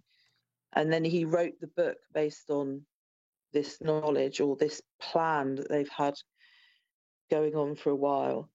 And they kind of use this step-by-step process, which is often referred to as the totalitarian tiptoe. So what that basically is climatizing people to things. So if their way of life was a certain way for several years, and then they make this transition into another way of life, which in the negative can be very oppressive, then they can't just do it in one go. They have to do it in stages. They have to get people used to things before they up the ante and make it more severe, whatever it is they're planning. So it's like they have to do these things in stages and get people used to it. And often in TV and mainstream media and also Hollywood, they do, particularly with Hollywood, they do this kind of pre-programming exercise, which essentially is neuro-linguistic programming. So you'll notice, I mean, a lot of people will say, oh, it's just a coincidence, it's just a film. But you'll notice that if you kind of do the research, there's a lot of weird coincidences with a lot of the movies that have come out of Hollywood that kind of show you how things are playing out. And obviously at the time when certain movies were released, people would be like, oh, it's just a movie, that's totally far-fetched. But when you look through some of the movies now and you look at our reality, some of these things are playing out in real time. And what I love a good film like anybody. I love watching films. I love losing myself in films. Some of them are fantastic. The acting is out of this world. It's, some films are genius, but it's worth keeping that in mind. And as I say, I would never say 100% sure that this is exactly what's going on. This is just a theory I have, that some of the films, the movies coming out of Hollywood are kind of preconditioning us for something that they may plan or that they want to create in the world in the future. It's like it's called the coincidences are just too uncanny. It can't just all be a coincidence. It's called, but again, that's just my opinion. Well, no, it's called predictive programming. You're exactly right. It's right, yeah. Yeah. And revelation of the method as well too, which gets into the very occultic type end of things, apparently, as far as the way that the victim, that's us, the mark, or the marks out here in stupid land, that they have to show us what they're going to be doing. Basically, that's part of the way things are structured and construed, for whatever reason. It's part of the natural law. I mean, it's difficult because when you're talking to people that are quite open-minded, but they're not fully, certain things, people will accept certain things, but other things will just go straight over their head, or they're like, I don't want to entertain that because it's too scary, or it's too complicated, or it's too weird.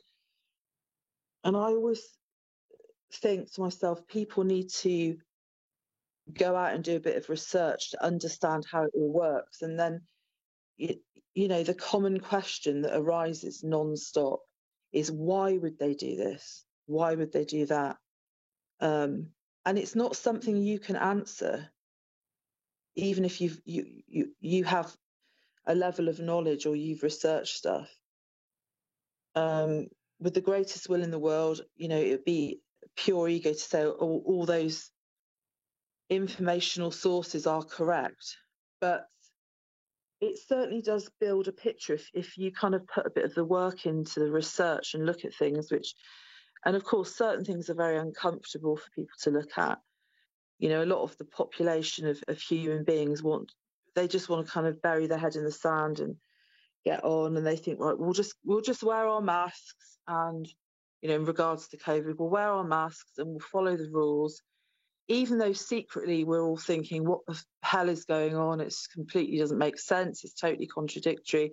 We'll do all that, and then we'll go back to normal. We can carry on living our lives. And it's like, that's never going to happen. We're not going to go back to anything. I mean, I'm not a COVID denier. I'm not 100% sure. I couldn't say with conviction where it came from, or whether it was a kind of a bioweapon or something. I don't quite know really, but I feel that it boils down to money and power. When you research into a lot of these elite families, they're obsessed with sort of inbreeding. The term is blue bloods, or they're all obsessed with inbreeding. They have been for thousands of years. And if there's occulted information, which for some people that sounds a bit too new age, it sounds a bit too hippy dippy, so certain people will switch off from that terminology, occult information. But occulted, the word occulted just means hidden. It means hidden from sight. So there does seem to be a large group of people that are de-occulting the occult, in a sense. They're showing people what it actually is. But of course, it's quite scary for people to look at these new things and look at concepts, and they just want a leader and they want somebody to tell them what to do. They believe that if we don't have any kind of leadership structure in place, that there'll be anarchy. Not peaceful anarchy, but people running amok, just going completely mad. So it's a very difficult situation. I kind of feel, I'm in danger of repeating myself, but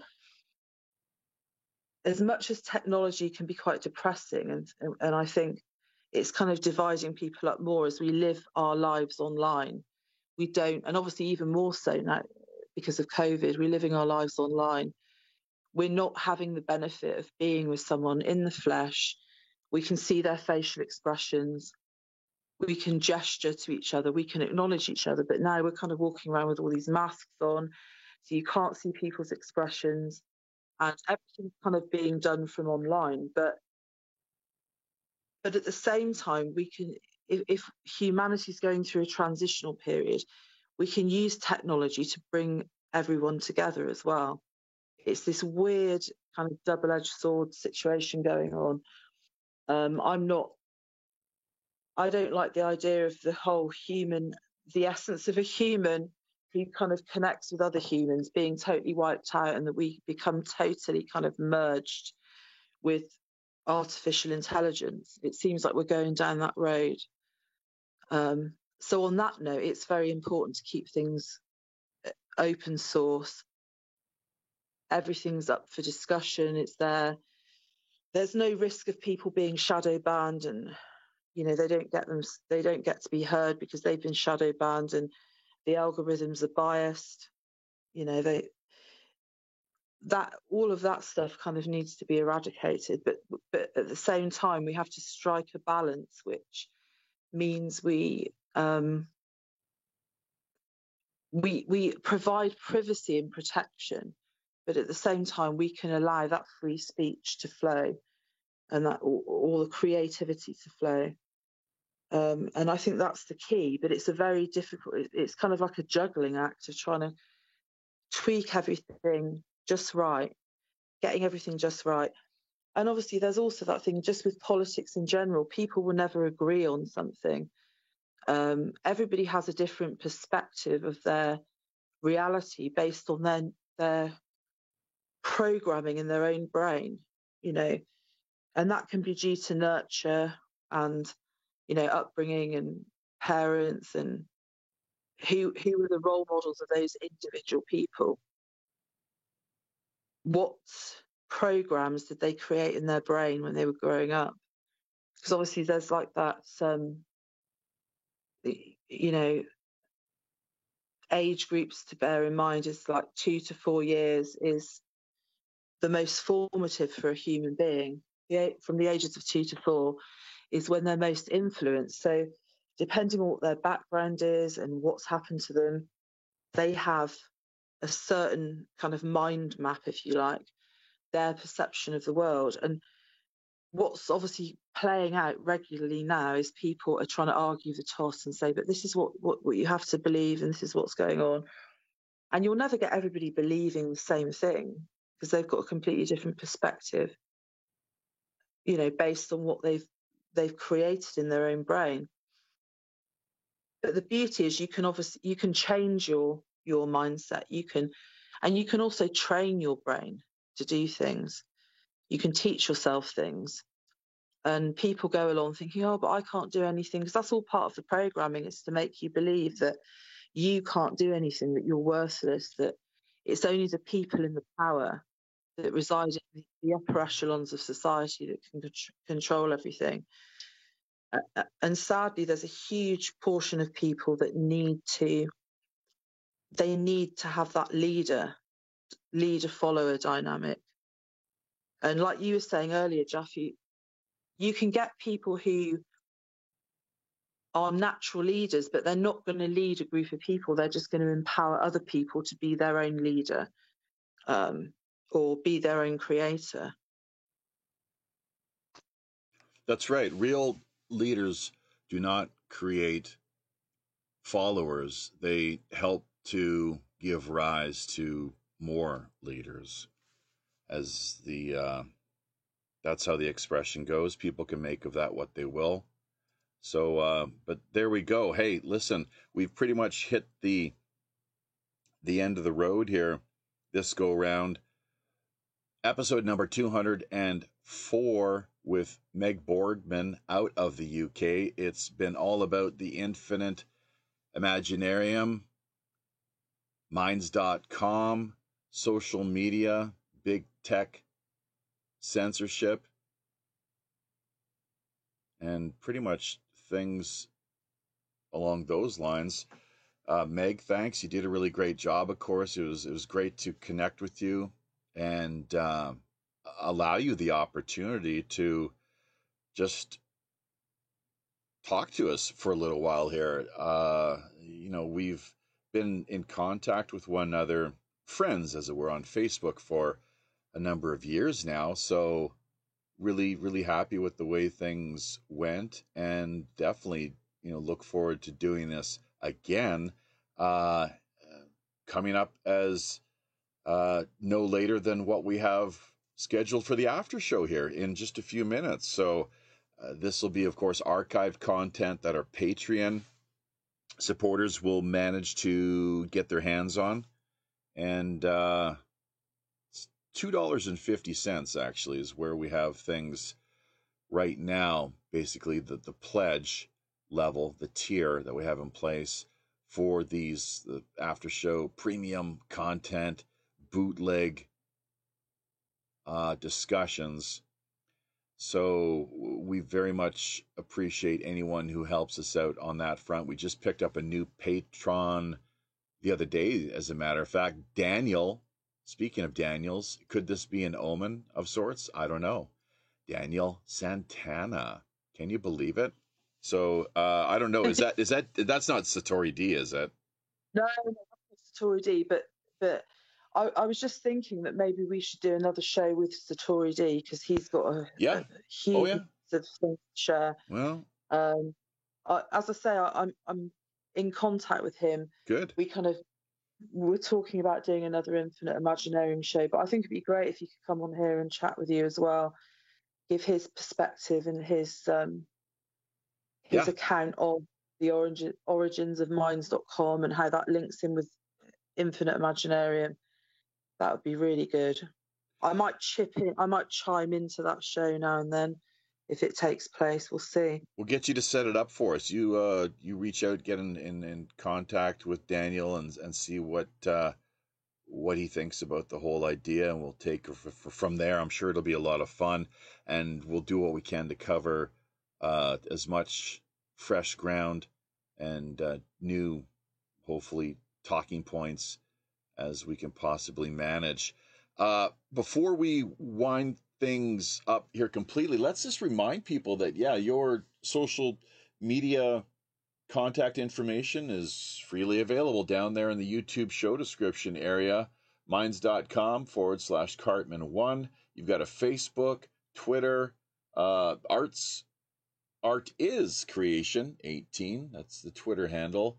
Instagram, simply /Meg Boardman. A YouTube channel for the Infinite Imaginarium, and so on and so forth. So there we go.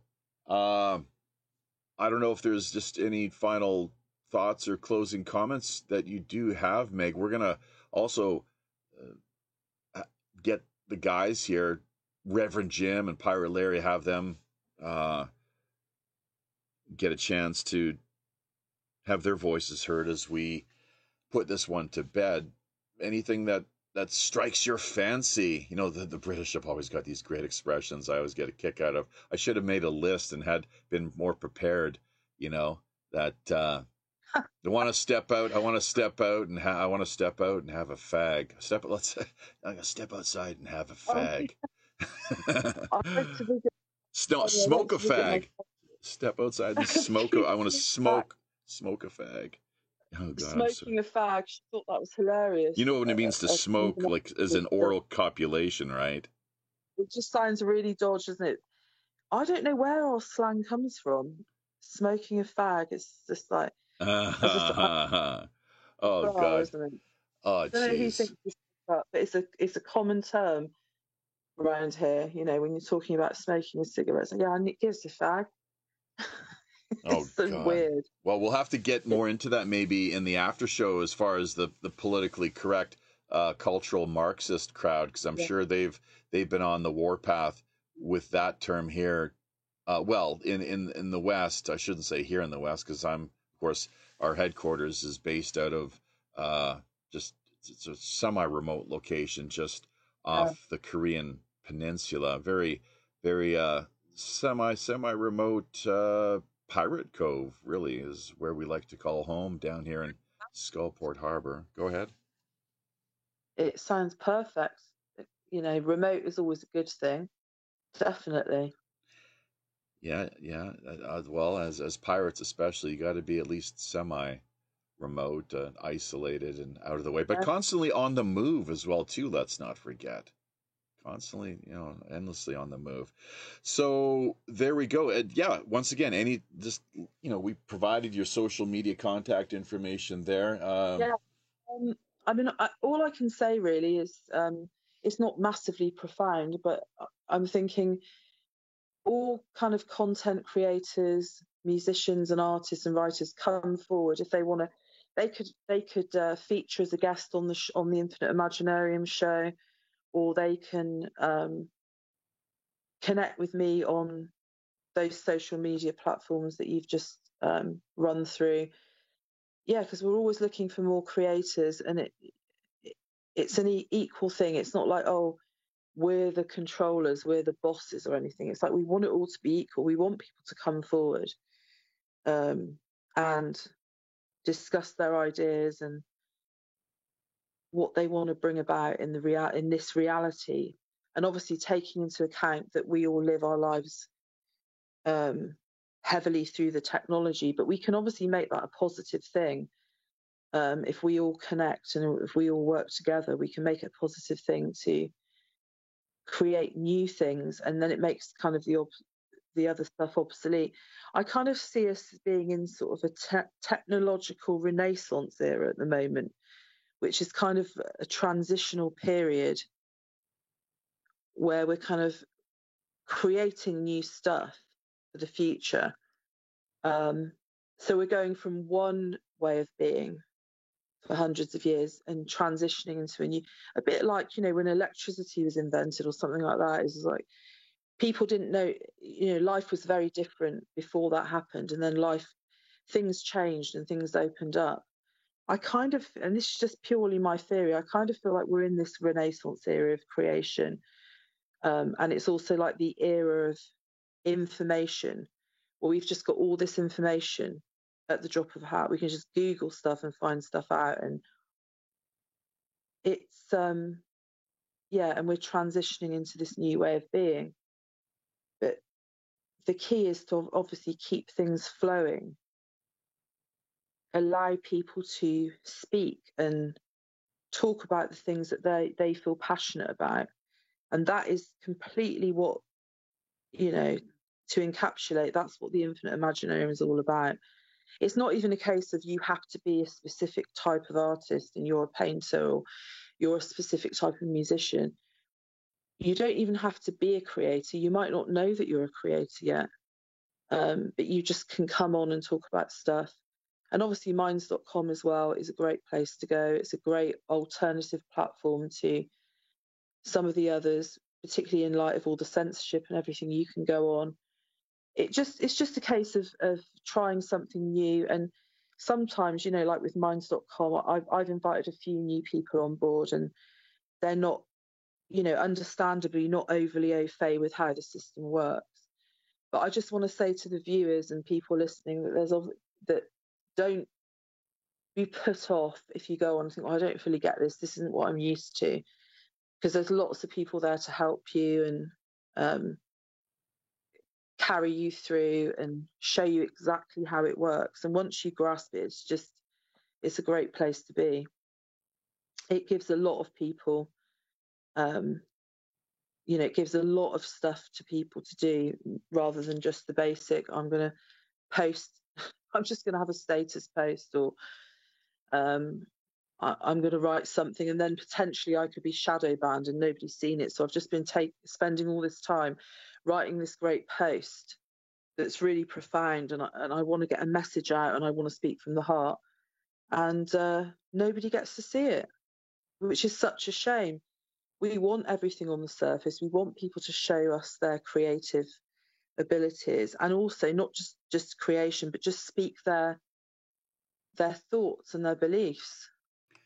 Well, yeah, and to better, I think, all around bring about a more genuinely neutral internet, which is something that Minds.com,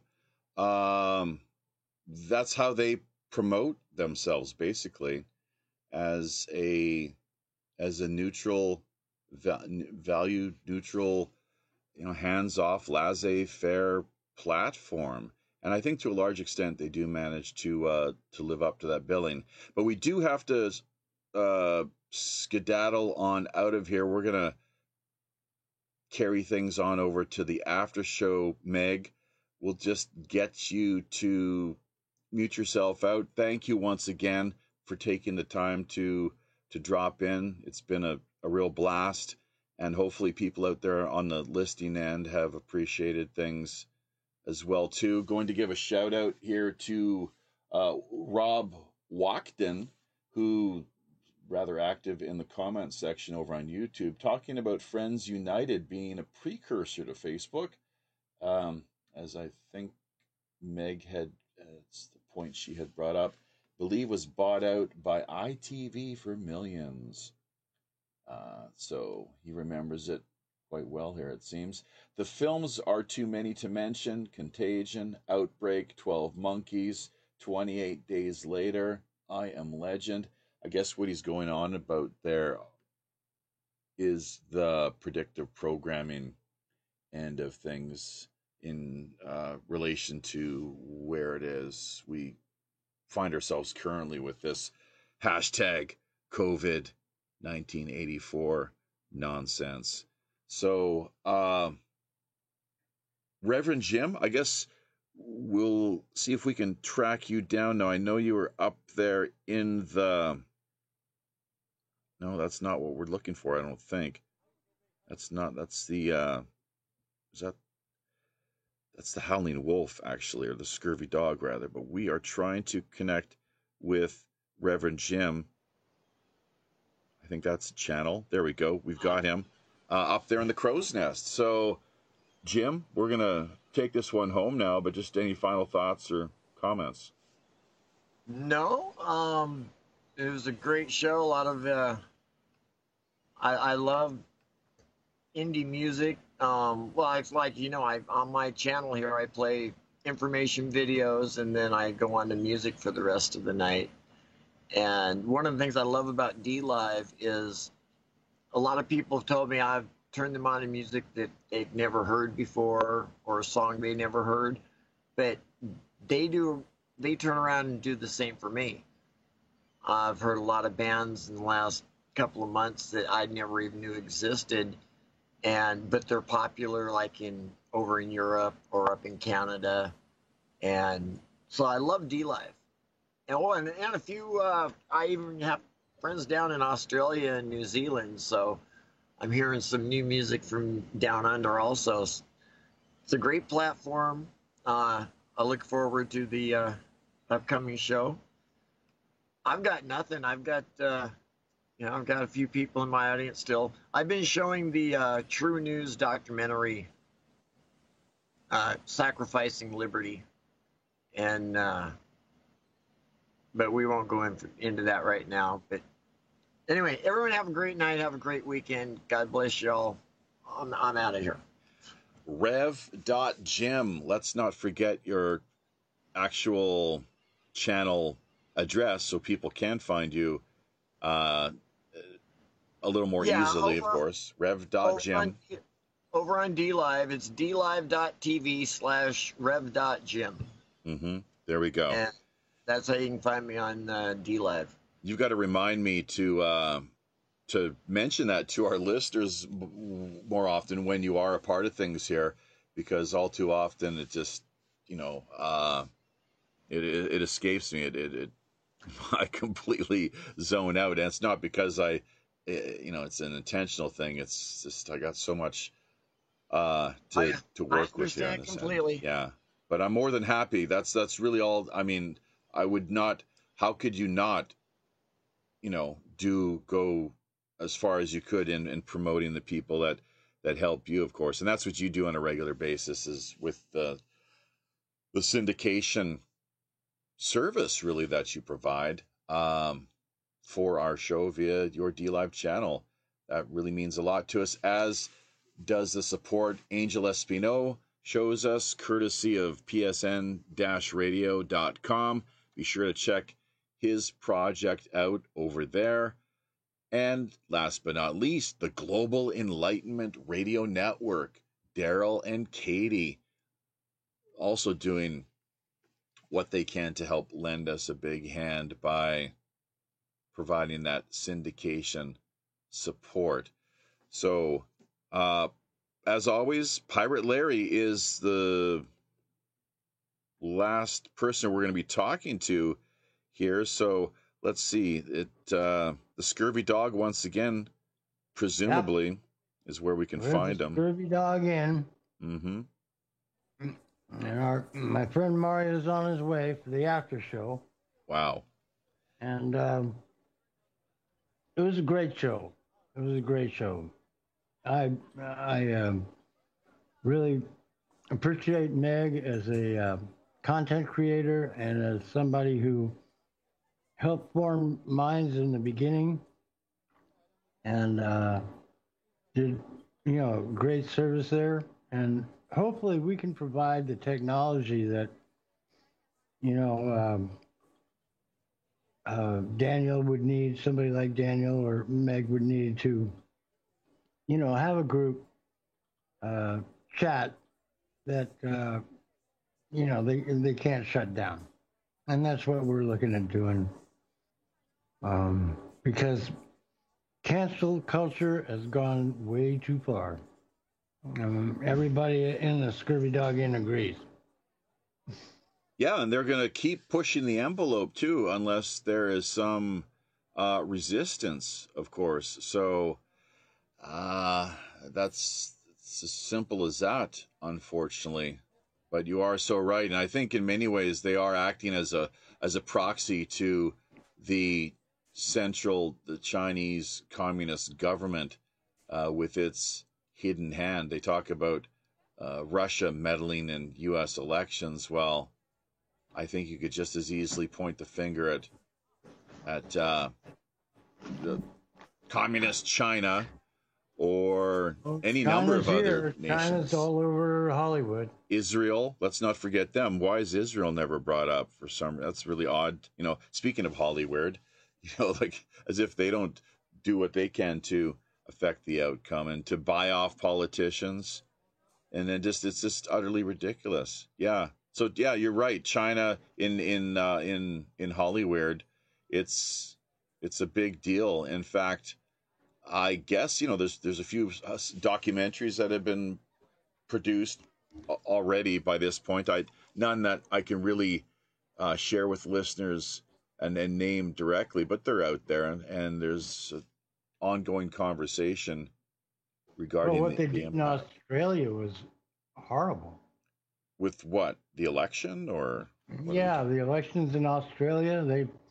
They almost took over the Australian government, and they had a monstrous time getting them out. How about New Zealand? Yeah, New Zealand. The Chinese are hitting everybody.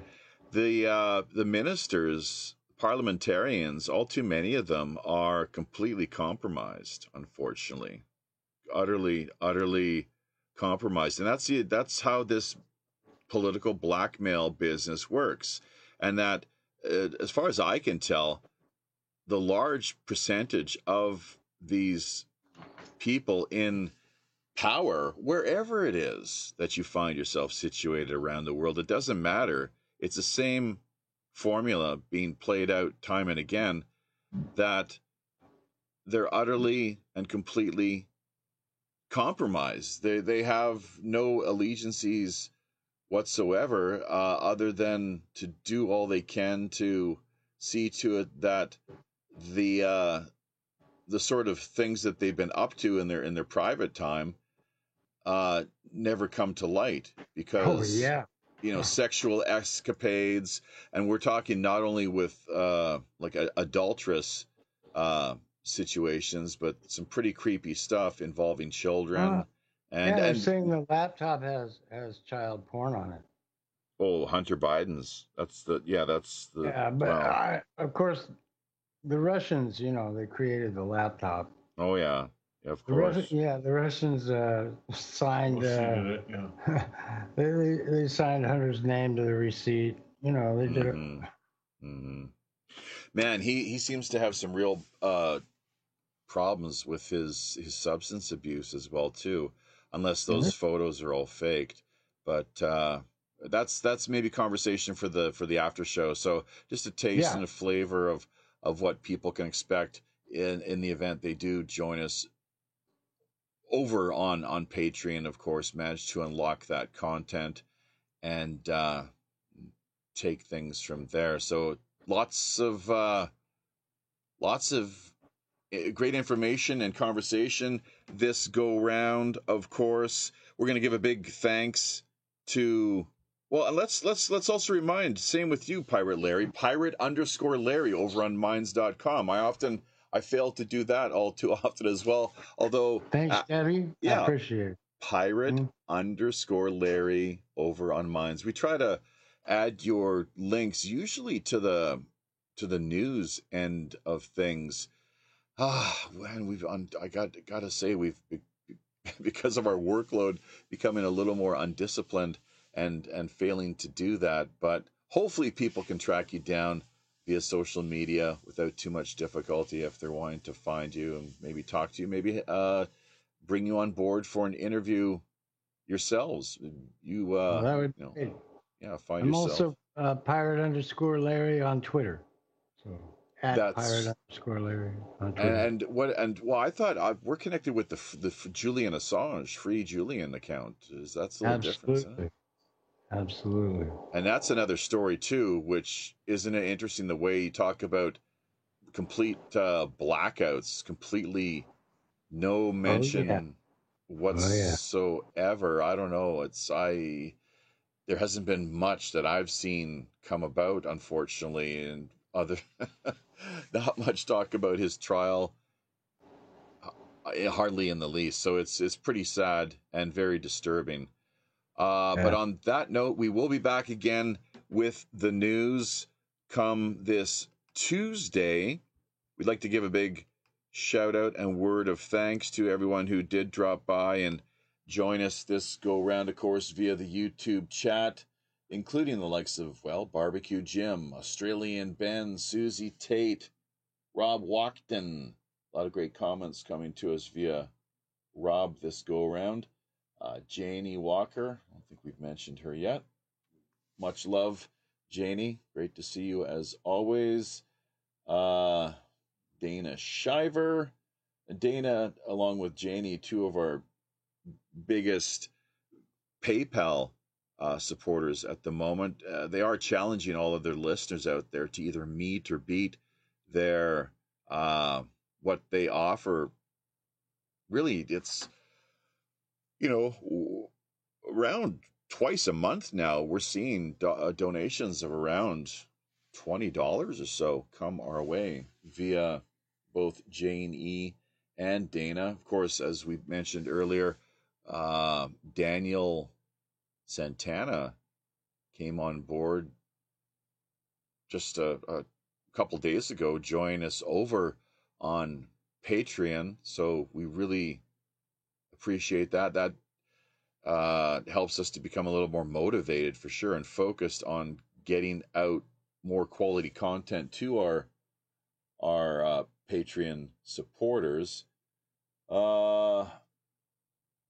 Joey Boomer, Johnny Canuck, and this fellow here, I'm sorry, Milotes Zverbulas. Jeez. Say that, 3 or 4 times in a row after you've had a couple shots of tequila, which is interesting too, because they're mentioned right from the get-go of this business of lime mixing with coca. And the point I was going to bring up was, does this work in a similar way with the tequila itself, mixing of the lime? So we'll have to talk to Reverend Jim in the after show, though, if he happens to make an appearance. Until we meet again, out on the high digital seas. On behalf of Captain Long John Sinclair and all the rest of the crew here aboard the Robin Hood, I'm your host, as always, show's Chief Communications Officer, Jaffe Ryder. Keep those infinite Imaginarium juices flowing, everybody. Happy sailing.